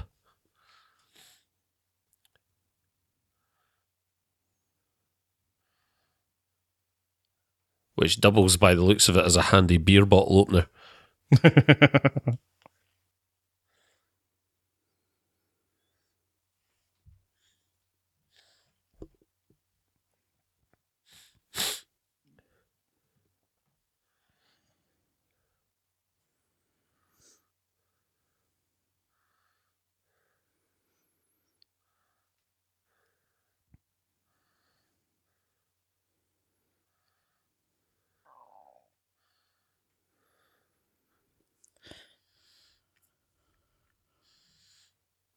Patrick Stewart's grown a mullet in this time. Whoa, what the hell happened there? That was the techno binoculars. Oh, was that them looking at I know that it looked like your MPEG stream was degrading, but no. That's what future binoculars look like. Ah. What do you see in the horizon? Some very bad artifacting.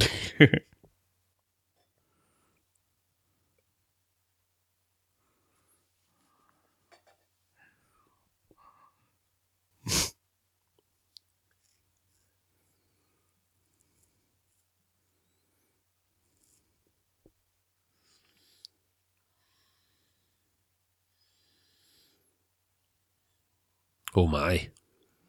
The worms are coming. The worms are coming.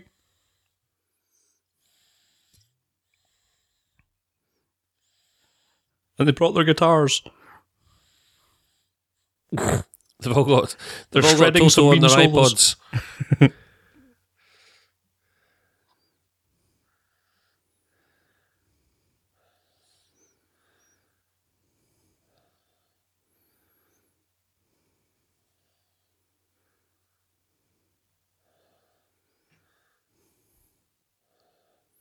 Yes.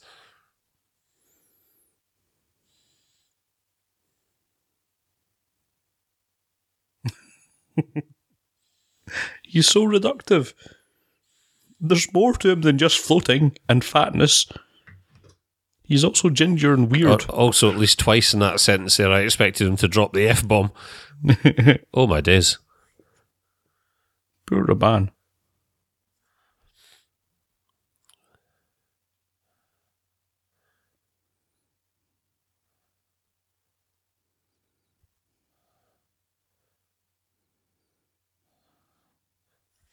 Is driving this country on the rocks.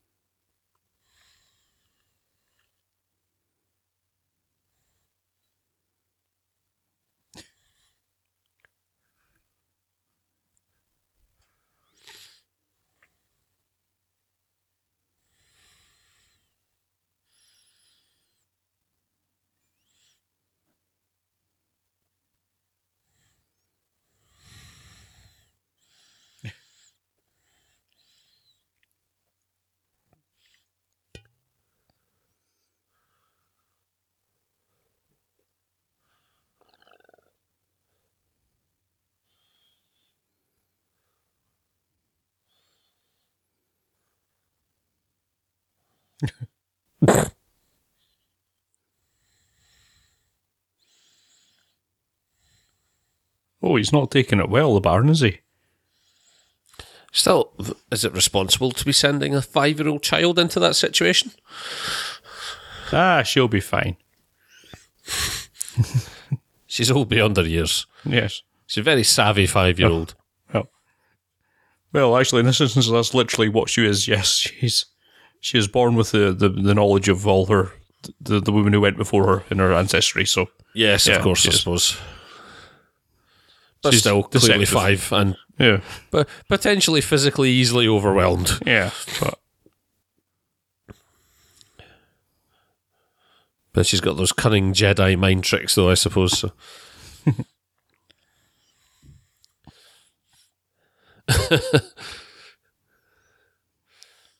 Sand.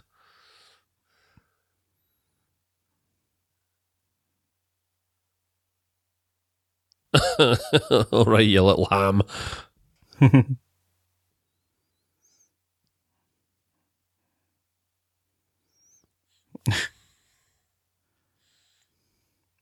he brought worms because he's a terrible show off. Mm.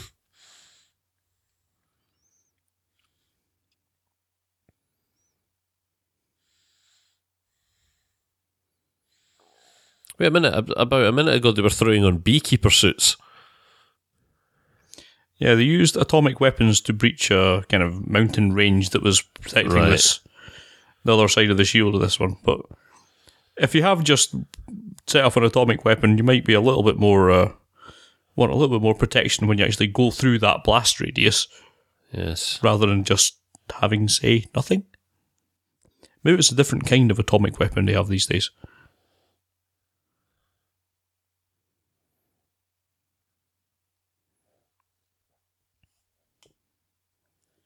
He's going to shit you right up.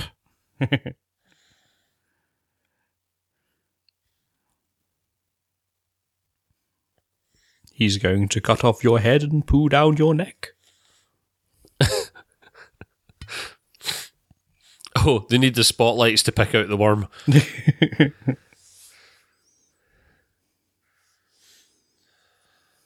Boyd.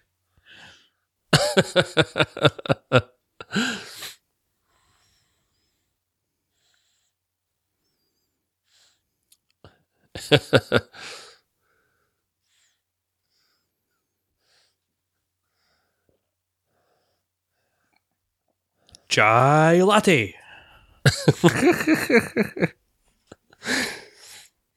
Michael Bublé. Alvin and the Chipmunks.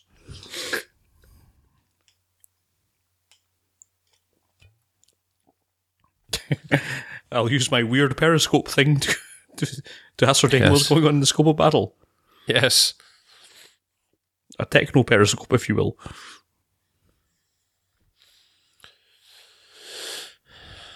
Now, I'm not a betting man, Scott, but if I were, I'd be putting my money on the army of people with magic powers, sonic weapons, and 400-meter sandworms at their behest. The results may just surprise you. They won't surprise you. No.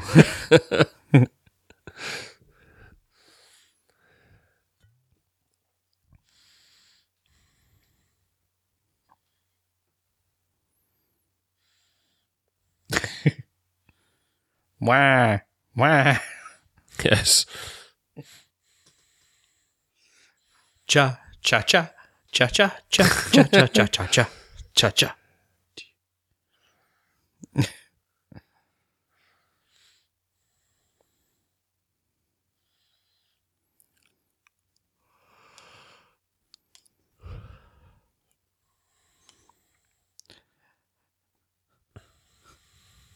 While I will defend this film in a number of respects, in terms of pitched battle scenes, this is not one of the best.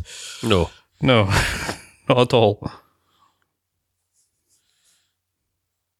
Oh, yeah.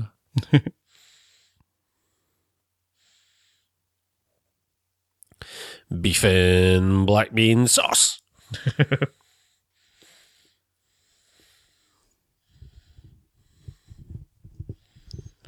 Toto.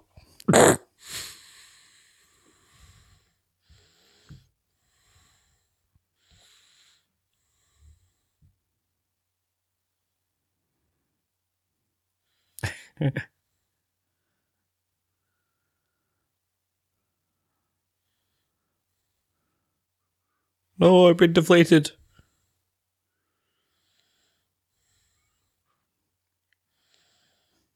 Whee!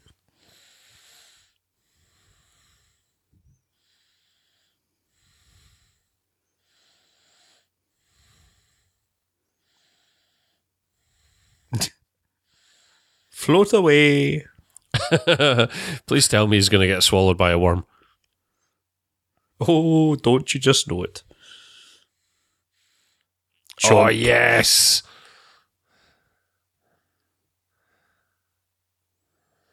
Haha, got him. This is not going well for me. I know, I'll rotate a bit more. That'll help.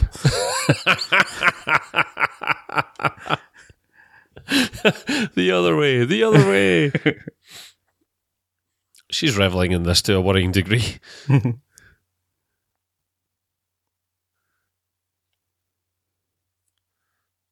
You're right. Hiya. Sup, bros? You mess with me. You mess with my whole damn family.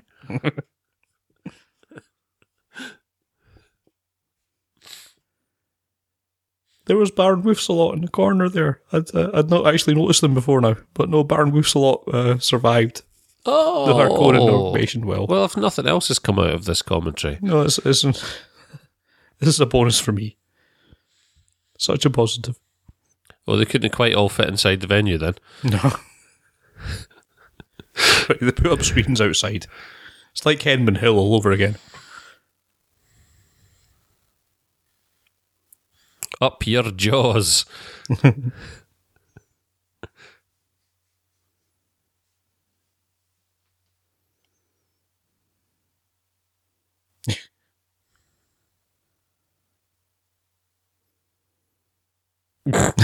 Fix her teeth for a start.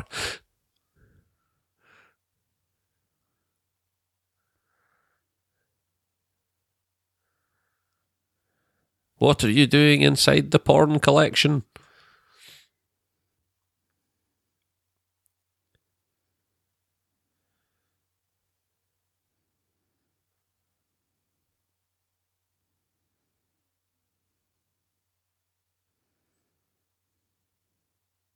I'm Sting.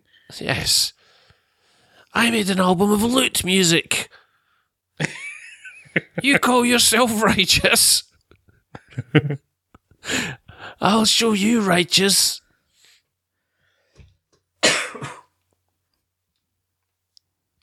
I'm an alien. I'm a legal alien. I'm an Englishman in New York, damn it.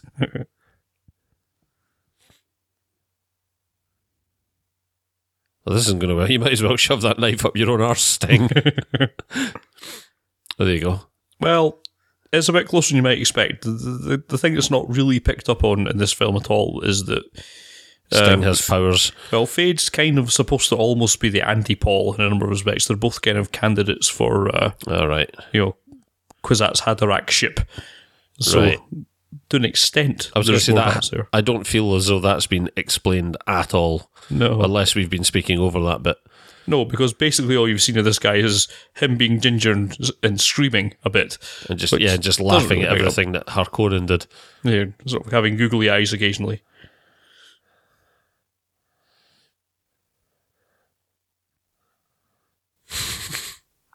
John? Alright, need no gun, John. I'm not going to kill you now.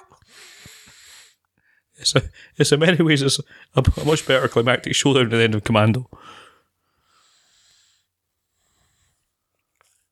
Haha, I am more Change animated stance. than you.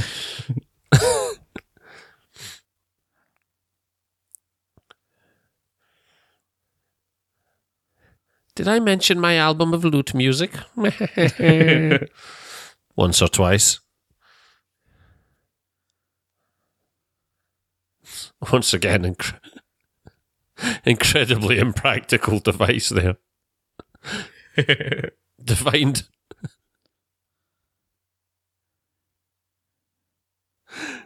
Judo.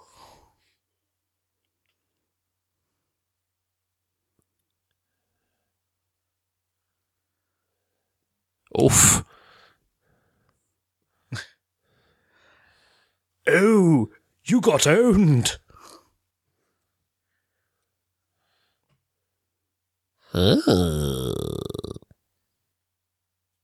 Oh, my dear. I'm as stiff as a board. Oh, dear. That's what I got, the tall boy. Woof, woof.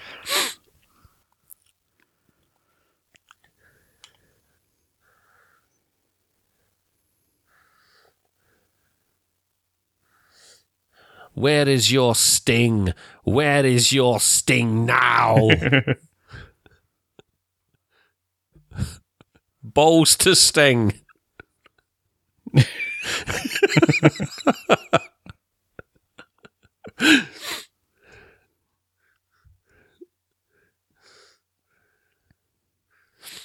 We Fremen have a saying, he who writes an album of lute music shall be stabbed through the soft palate.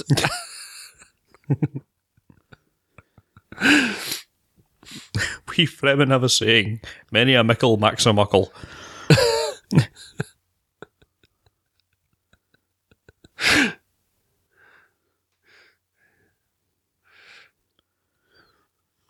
So this is the one thing that's truly inexplicable. This film winds up with Paul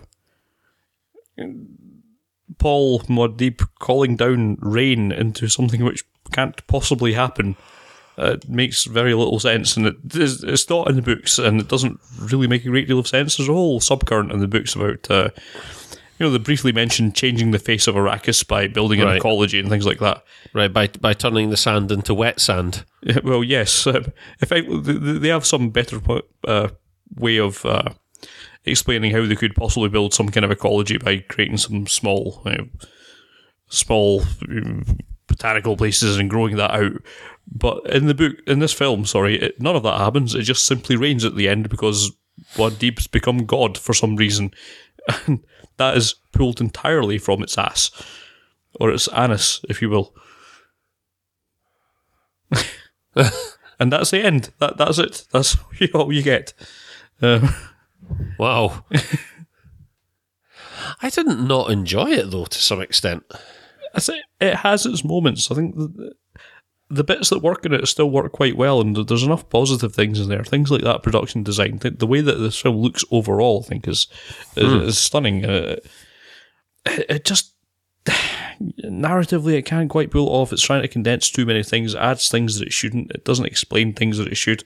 But overall, it seems to kind of work for me. I don't know how much of that is just because I read the book, so I know the bits that I can fill in that it didn't add and ignore the bits that it didn't need to. But, and I like it. I still like it. I can fully understand that most of it is not good in very real, scientifically measurable ways, but still, nonetheless, I like it. It's such a level of bombast that I can appreciate what it's doing, and so I still like it on that basis. But it's just interesting. I kind of want to go back and watch it again now, just in isolation, on a decent size screen, and because it wasn't actually as ludicrous as you were like to believe. Out there, ludicrous, terrible as one popular opinion would have you believe. I've seen a lot worse adaptations of science fiction novels than that. One can tell where certain parts have obviously been somewhat rushed. Yeah. Or something's been lost in the edit. But, yeah. But no, I think overall it's a win. It's probably fair that it was treated harshly. I think it does do a hell of a lot of things that just are not well enough explained. But nonetheless, I like it. It's the sort of thing that it shows what's possible if you throw enough money at people who have like true vision. I mean, we were talking a bit about this with when we were talking about Mission Impossible, things like the first Mission Impossible film where Brian De Palma had it, and he managed to put his own spin on things and his own vision to something that you don't often see in the big budget stuff that comes out these days, which all feels a bit cookie cutter and all a bit the same. You can't really tell one Marvel film from another, if you know what I mean. Whereas if you gave David Lynch the same amount of money as you were going to give, I don't know, a Joss Whedon to do one of his films, or I was going to say David Lynch to make a Marvel film. Yeah, something like that. That would be, I think, far more interesting, at least in terms of the cinematic landscape, as you would get here. But I don't know. Well, I'm glad we took the time to watch that together, Scott. Yes, thank you for opening my mind to Dune. Yeah, as the man from Total Recall said, I hope we've enjoyed it, and we'll see you guys next time. Take care.